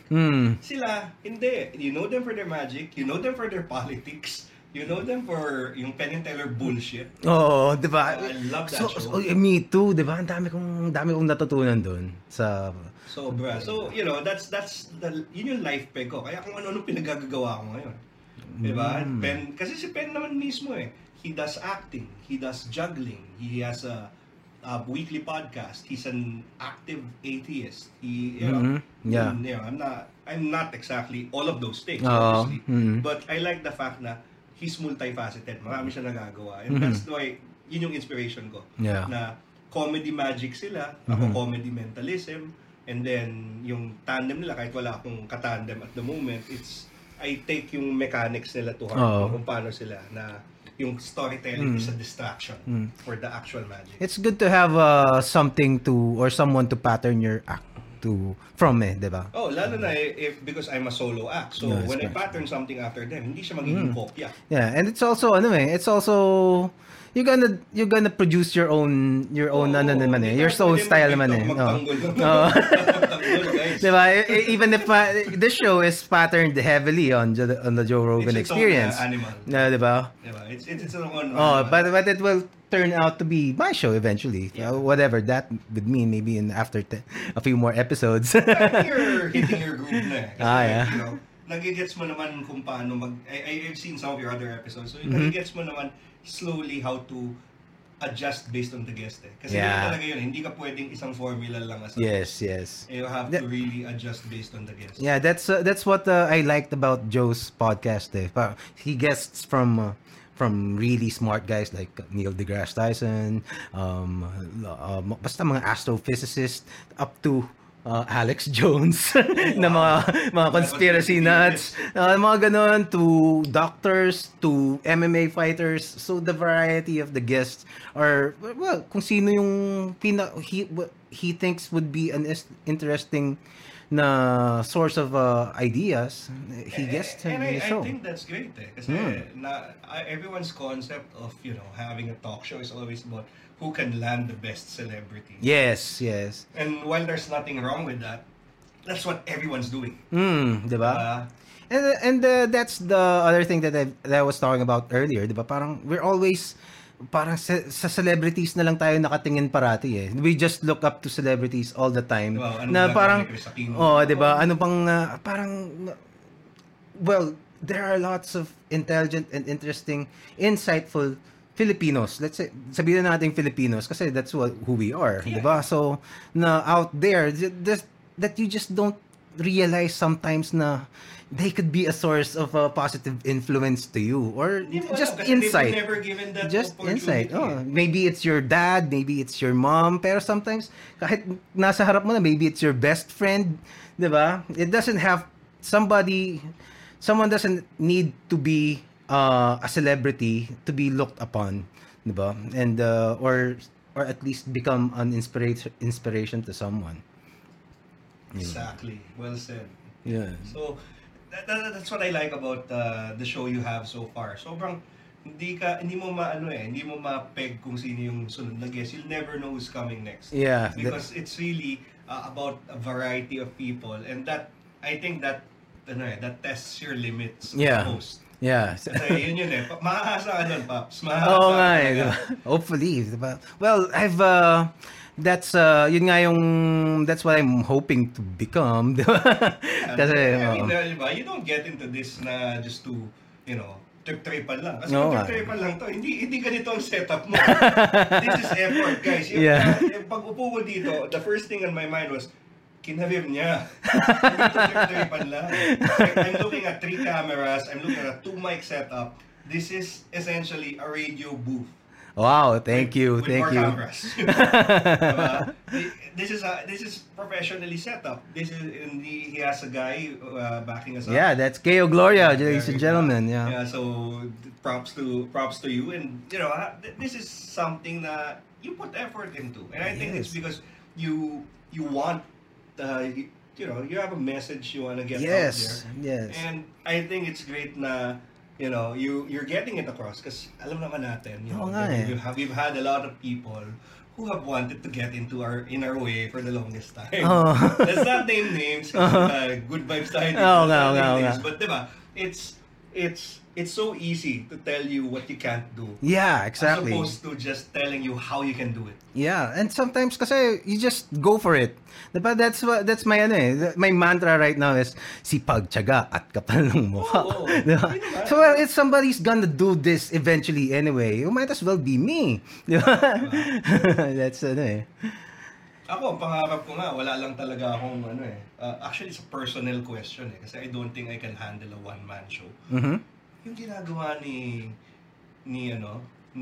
John Oliver, yung Last Week Tonight, gusto ko ng ganun. Wow, okay. I mean, You're gonna need writers to help you out. You need a writing team, you need researchers para dun sa mga video clips, etc. Yun yung mahirap dun eh. And I'm hoping na at some point, pag nakaipon na ako, Oo. kahit ako na maggastos para doon. Kasi ayoko naman na po TY lang yung mga researchers. Yes, yes. Well, oo nga. People gotta eat. And after we say na hindi tayo papayag sa shoutout, TY lang ibibigay Oo nga eh, di ba? Well, that's one thing na I want to say about that. There are artists na nagrereklamo about the shoutout thing, pero some people pag sila naman yung may kailangan, TY din ang gusto nila eh. Oo. So if there have been other artists who ask me, how do you charge people? Paano ka naniningil? Magkano how can you charge this much? So my answer to them is para magkaroon ka ng kapal ng mukha to charge a certain amount, dapat meron ka ring decency to pay when you need something. 'Di ba? So that pag ganun ka, so teka, I don't get myself the stuff I want for free. So may kapal ako ng mukha to ask for payment, 'di ba? And it's really, what is it worth to you? Like, yung mga tao, kung talagang willing sila na X-deal, walang problema. Oo. Alam mo ba nung release ng Book 7, Harry Potter Book 7, I actually performed for fully booked BGC na nag-magic ako, street magic dun sa labas ng mga nakapila for the book launch and sa loob. And I only part X deal because Okay. I wanted to have a copy of the book. Yeah. So first day noon, may kopya na ako ng book. Hindi ako nagsingil ng full price. Yeah, sometimes I still do X deal. Sometimes I do stuff for free din. Yeah, Pero it's for Cancer Warriors Foundation. yung mga ganun. Or sometimes if I know that the person is something I could parang pwede kong singilin yung favor in the long run. Pero kung hindi kita diba? kilala, diba? kailangan pupunta sa diba? yung Facebook request pa, diba? Yung ibig sabihin, hindi kayo connected na to. Nga. Tapos, i-recommend ka, pero libre naman ang gusto mo. Ano kasi recommendation yun? Nga, diba? Diba, isipin mo, sa kasal mo, this is the most important day in your life. Tapos, kukuha ka ng tao na nung biglang naningil, sabihin mo, hindi ko naman ganun kagaling eh. Wow, may ganun kang ano? Hindi sa akin. Yung mga kumakalat living nagbabiral. Yun ang nakakapikon talaga. Yun ang nakakapikon. Pag biglang pinakita mo na maniningil ka, hindi ko naman ganun kagaling eh. Hindi ka pa nga sikat, mukha ka ng pera, mga ganun. Teka lang. Humihingi ka ng 20 songs dun sa tao para sa nga, diba? Well, yun ang yun ang mga typical victims niyan are the people who, well, in the creative, not just, I think more on performers and musicians eh. Well, that's true. Diba? But I have to say na, sorry, hindi to contest No, yeah. Napapansin ko, may pagkalugi ang komedyante at magician. Mm-hmm. Kasi, sige, sabihin natin, banda ka. Medyo, minsan babaratin ka. Pero, alam nilang banda ka. Halimbawa, Itchy Worms. Mm-hmm. Sige, babaratin ka. Sabihin na, sige, bayaran ka na 5,000. Tag 1,000 yung kada. Itchy Worms? Sus Mariosep. Good luck. That's not gonna happen. Unless super they really wanna do it for you. Pero sa magician, ito problema. Bubukan nila. Sige, okay sila. Ginawa ka nila, bayaran ka nila. Bubukan nila ulit. Sabihin nila, pareho yung ginawa mo ah. Ano sabi? Pareho yung ginawa mo. Ginawa mo yun nung huli mong show. Ay, ganun. Nakakasama ko. Pag yung kinaya mo ang Itchy Worms, at kumanta sila ng beer. Yung pinaka-isa sa pinaka-sikat nila. Tapos yung sana Love Team yan. Tapos binok mo sila ulit, kumanta sila ng beer, Love Team. Magreklamo ka ba talaga na, kinanta mo yun nung huli, diba? Oo nga. Pareho lang yun. Ganon din yung pati stand-up comedy. Yeah. Ulit ka ng joke, hindi dahil walang isipin mo kung the creative process to write a 5-minute set, you've done stand-up. Kahit hindi ka nagtagal, alam mo kung gano'ng katagal ang ginugol mo. Alam mong hilaw pa yun kasi hindi mo pa nakaasa talaga yung 5 minutes. But how long did that take you sitting down? Yeah. Ilang oras yun? No, yeah. Matagal. And it's ilang days of pa-filtering kung alin yung gagamitin mo ba, diba? Kasi and that's one thing that I've discovered about yun nga, stand-up comedy especially. Kasi before, when I wasn't aware pa, kala ko they just wing it. They just stand there. They're just naturally they're just naturally funny. Diba? When I heard for the first time that they actually write down, I was like, oh, mind opening eh. Oh, nga no. Kaya pala pag pinanood mo yung mga ni George Carlin, kaya pala pulidong-pulido, diba? So, but the process that it took to write down the 2 hours. And also, yung iba talagang parang it's like a lyrics of a song na word for word. Si George Carlin, ilang beses niyang inulit yung yung there's a bit that he did before na nalimutan ko, it's about working. So when he repeated that, word for word yun eh. Diba? So that means he wrote it. He wrote it. 2, he had to commit that to memory somehow. Kasi alam mo yun, yung jokes kasi, isa sa pinakamahirap, for me I don't know with the other comedians, but sa akin is yung mag-segue. And the thing is, crowd work? No, more like mag-segue. Ito yung kinento ko, blah blah blah blah blah, DJ ako, blah blah, ito yung joke ko, blah blah blah.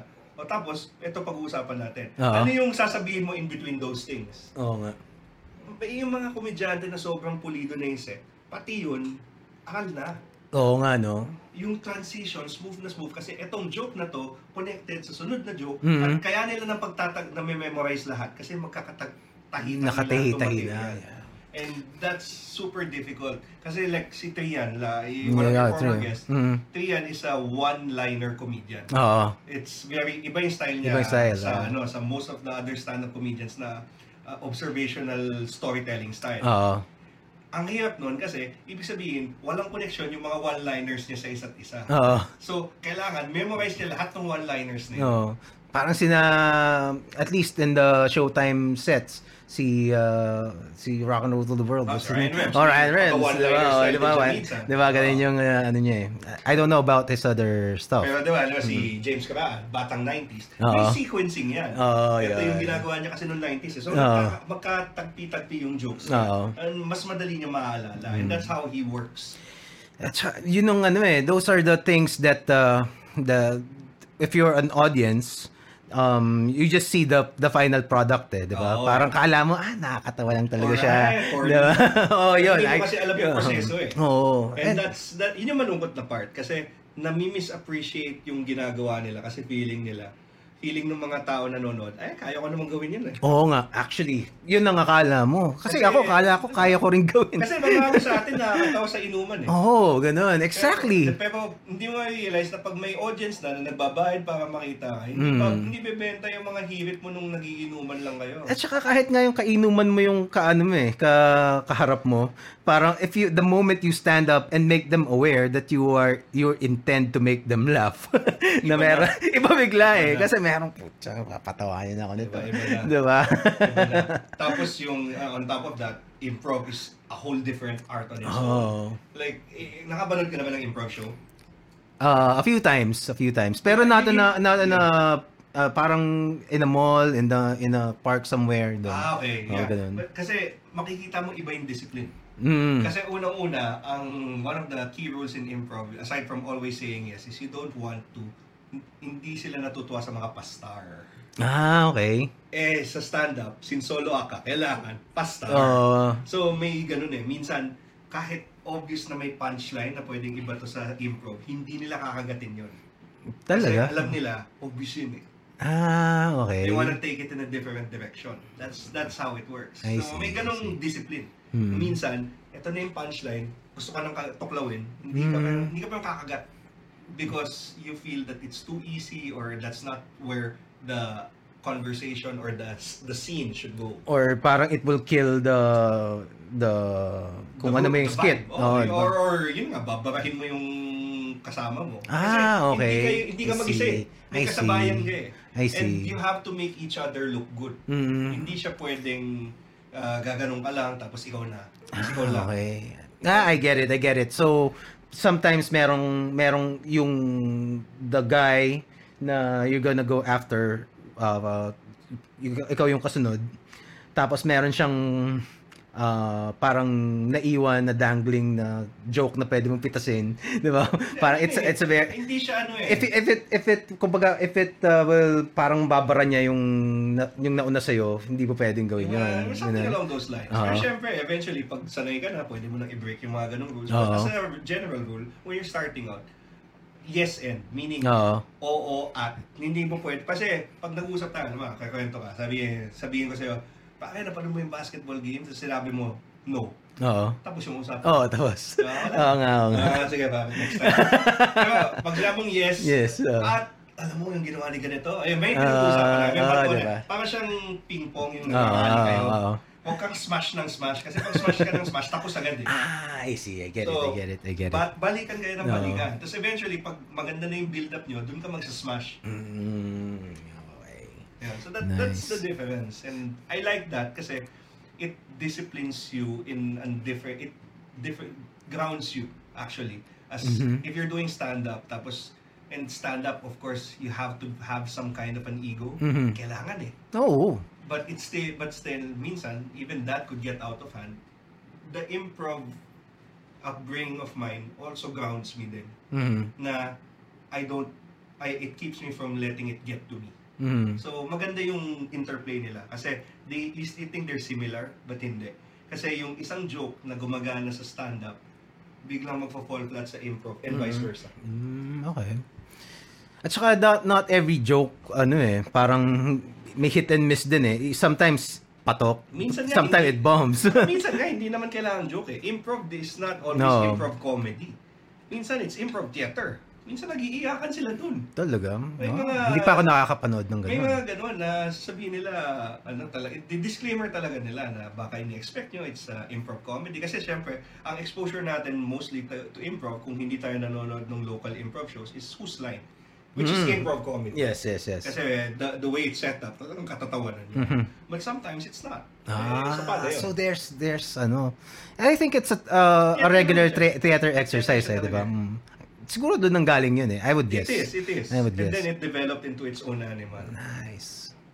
And parang sa Pilipinas parang nauna pa yung improv dun sa stand-up comedy, except dun sa stand-up comedy na yung mga Becky stand-up comedy, di ba? Parang mas nauna pa yun eh, di ba? Yes, mainly because ang improv kasi is community-based. Kasi Okay. magkakagrupo kayo eh. And at the same time, theater-based. Yes. As opposed to stand-up, wala kasi tayo talagang yung American style na comedy. Oo nga eh. Wala tayong ganun. Why don't we set up one? Because hindi mo lang makikita. Talaga? Hindi mo alam eh. Sabihin natin, sige, let's say, sabihin natin, meron kang budget, tapos sige, exclusive, Comedy Manila, let's say, Comedy Manila, kinuha mo. It's still a question mark. They are great people, believe me. Galing silang komedya, but you don't know it. Kasi right now, we haven't tested it yet. Someone has to, at some point. But it's been around for It's more been than 10 around. years? More than 10 years about? Or roughly more or less 10 years? More or less 10 years na since the first Lafapalooza. 2007 ata ang first Lafapalooza. Oh, 11 years na. So 11 years na. And then before that, sila Tim Tayag, sila Rex Navarrete. Oo. Ano pa yun? Early 2000s pa yun. Yeah. So you've had that scene for a long time, pero ngayon lang siya na recognize in the mainstream. And not even yet. Kasi yung Showtime, inaano pa rin nila, medyo dinadumb down pa rin nila yung style para maging patok pa rin sa Oo masa. nga eh, di ba? Parang yun yung... Kasi pag pinanood mo halimbawa si Ryan Rem sa stand-up set niya, hindi Oo. tutugtog ang Guns N' Roses sa set niya. Oo nga eh, di ba? Di ba? Walang cue na, pare, patawa na tayo. Oo nga. Walang ganun. Ina-assume na lang. Well, at least we're referring of course to the funny ones ng Showtime. At the very least, meron silang effort to put ako, you can't complain kasi it's an exposure that they get. Yes. But yun na nga, up to now, pag sinabi mong komedyante ka, ang assumption, para ka sila Vice. Not that there's anything wrong with that, but that's not even the same style. That's insult comedy. So, nalalump in yung stand-up sa insult comedy. And then, pagdating sa magic, like I said, either pang perya siya, or pang demonyo. Kung sobrang mong galing, sasabihan ka na, naniniwala ka ba? Ikaw ba? Ano ba yun pang period, di ba? Pang podcast yan. Meron na ako. Tapos mayroong part na isang beses nag-show ako ng Easter Sunday sa simbahan. May mga lumapit talaga sa akin. Talaga? Ba't naman doon ka nag-perform? Okay. Ako ba, tatangin ba ako? Pero may mga lumapit talaga na hindi ho ata tama yung ginagawa nyo. Sabi ko hindi. Talaga? I mean, that's why, kaya ako nag-comedy. Okay. Para hindi ako matawag na satanista. Okay. Yun yung reason kung bakit comedy ang ginamit ko. Well, you can do it naman kasi. Di ba, why not pagsamahin mo yun? Di ba? It's just that, yun lang, kasi mentalism, seryoso. Nakikita ko kung gaano kaseryoso si Uri Geller eh. Oo. But, because I want that comedy style na nakita ko kay Penn and Teller, and then yung pag pinapanood mo sa shows ni David Copperfield, nagko-comedy din yun. Gusto ko yung... Talaga? Sige. Meron siyang routine, panoorin mo, The Vanishing Egg. Vanishing Comedy Egg? routine yun eh. Wow, okay. Comedy Sige, I'm gonna look it up. So, ganun siya. It's like, for me, hindi pa, for comedy and for magic, nahihirapan yung Philippine market to catch up with what's going on. What I mean by that is, mas magician, ito. Hindi mo napansin na iba ang tingin sa magician ng mga judges sa Pilipinas Got Talent kumpara sa ibang talents. What do you mean? So, kumanta ako sa singer. Kanta ako. Ganda nung kanta mo. Yung cover mo kasi nung ginawa ni Regine Velasquez. Ganda. Yung, ako nag-magic. Blah, blah, blah, blah. Bakit naloko mo ko dun Ah! Pinoy, yun sasabihin. Tapos may magsasabi, nakita ko na yan dati. Pero nung isa, kinanta niya yung kanta ni Regine, okay lang. Okay. Pero ako, gagawa ko ng magic trick na napanood mo dati, para sa'yo, alam mo na kahit hindi mo alam. I see. Yeah. There's a double standard. And napapansin ko yon kaya kung bakit hindi ko alam kung ever may mananalo na grand finalist ng Pilipinas Got Talent na magician. Because nagigipit ang magicians sa kung paano tumingin ng magic, yung judges mismo. And by extension, yung mga tao. Well, dun sa Asia's Got Talent, may magician yata dun di ba? Iba yun. Iba yun. Nanalo si Ibang Singer ano, Rihanna, di ba? Iba. Kasi may respeto na So dun. that means sa Philippine audience talaga. Wala nang ganung respeto. Oo. Wala nga eh. Sabi ko nga sa'yo, Hindi gets pang-perya di ba? o satanista. So right now, pang-perya ang tingin ng mga judges ng Pilipinas Got Talent.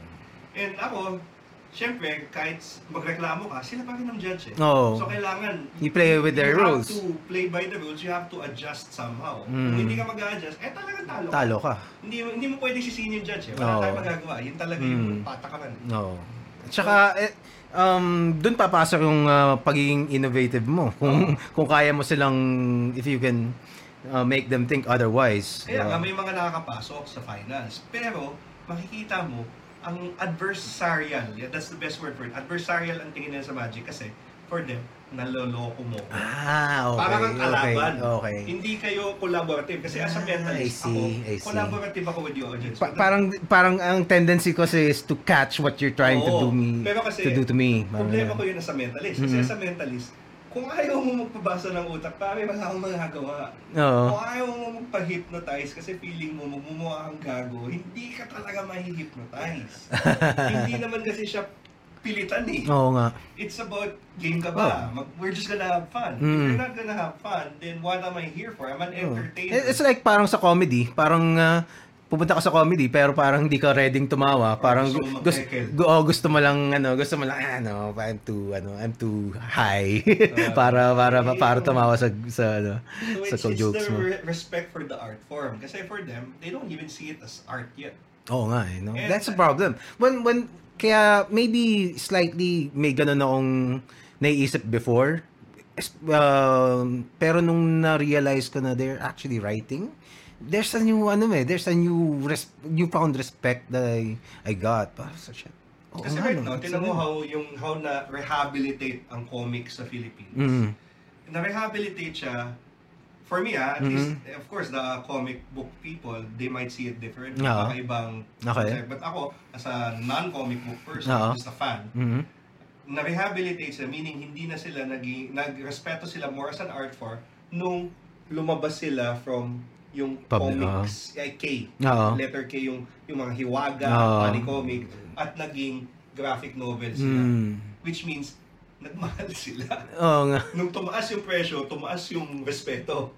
Well, nag-close din kasi yung mga publications, old publications. That's so true. kaya napilitan din yung magmahal. Yung Kasi magmahal. hindi naman maka-mass produce nung ginagawa ng comics. And also nagkaroon ng it happened din naman right about the same time na naging complex yung storytelling in the graphic novel medium. Kasi after the 80s, doon naglabasan yung mga Dark Knight Returns yung paglang yung mga Watchmen, di ba?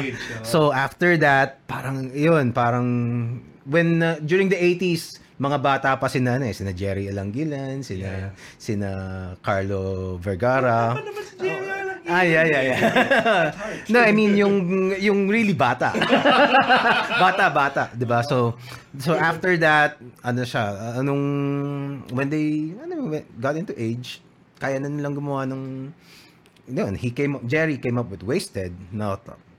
Unlike anything that the Filipino comics reader na nakita nila before. Elmer pa rin. Elmer. Wasted was yun ang nag-open sa akin. Well, first na nawawa ko talaga was Miracle Man. Tapos then Watchmen. Pero nung nakita ko yung Wasted, it's a different kind of I think up until this day it's still Jerry's most powerful comics. For you? No, for me. Ako kasi like with comics, obviously with so many interests, I can't pretend na I'm a super comics fan. Oo. But I mean, I know a lot more than the average Oo. person. Pero Yeah. like ako, pag tinanong mo ako, anong favorite kong storyline? Crisis on Infinite Earth. Mhm. Ganun ako. Mhm. Or Infinity Gauntlet. Yun yung dalawang favorite. Oo. Crisis on Infinite Earths, Infinity Gauntlet. Oo. So, hindi ako nakongolekta ng individual comics. Mhm. I would only, if I get a comic, Mhm. it's going to be yung Maganda naman yung okay absolute naman. version. Yung Yung malaki trade na. paperback. Hindi siya trade paperback eh. Yung absolute? Yung absolute edition. Okay. So, Omnibus absolute. na mga ganun. Hindi, yung absolute is parang oversized. Yeah, edition that one. na Okay. May mga special features. Oo, Parang siyang Blu-ray. Annotated na yung iba. Oo, so absolute Crisis on Infinite Earths, absolute, walang absolute ng Infinity Gauntlet eh. So ganun ako. Absolute Watchmen. Mas gusto ko ang hilig ko dun sa continuity reboots ng DC. So yun, Crisis. Yun naman ang ayoko. Yun ang this is probably one of the most I've never seen anyone with the same opinion na about comics and comics characters, especially Marvel and DC. Kasi ang pinakang ayoko sa kanila is the fact na that the stories never end. Parang forever na nang si Spider-Man. That's the conceit of the medium. Yun nga eh, pero 'di ba, parang for me parang nilalabag nila yung pinakang main rule ng storytelling eh, dahil merong beginning, medium at saka end. Oh, 'di ba? Walang ending eh. So walang character growth hanggang ngayon eh. Nauubusan pa rin ng fluid si Spider-Man, mawawalan pa rin ng pera. Oo nga, 'di ba? So parang after na until you can only write as many Spider-Man stories. That's why you'll have to resort to different kind of universes, 'di ba? Just to make sure, just to extend the lifespan of that character. 'Di ba? Spider-Man was created back in the 60s. Tapos ngayon, 50 years later. The doorbell daw. Okay. Nandyan? Teka lang. Sorry, nandito. Crap. Yeah. The doorbell daw. Sorry, you handle the show. Yeah, sige. Ano yung una? I'll get your... Sige. Oh wow, sorry. Technical difficulties. So we'll be back in a bit. Crap. Ang hirap talaga. Ang hirap pag ganito. So hopefully ma-figure out to and maayos. Sorry. That if you're watching, sorry about that. As you can tell naman, I can't keep looking at my phone eh. So hindi ko napansin. 12 minutes ago pa pala yun. So sayang. Hopefully nandiyan ka pa. If not, I'm super sorry. I'll make it up to you. Yeah. So overall, you're talking about comic books. Hindi siya, iba siya eh. Iba pag comic books. It's a never-ending medium. So that's the problem with comic books. As opposed to manga, at some point natatapos sila eh. At some point. Pero yung comic books, walang katapusan. Like, mas matanda. Si Superman is what? 80 years, right? 80 years na si Superman. He's been around since 19 or 80 or 90 years. So he's been around for the longest time. He's still there. He's still going. And that's kind of difficult when you think about it. Kasi most of the time they're just doing it kasi wala, intellectual property nila. They have to keep owning it. So, well,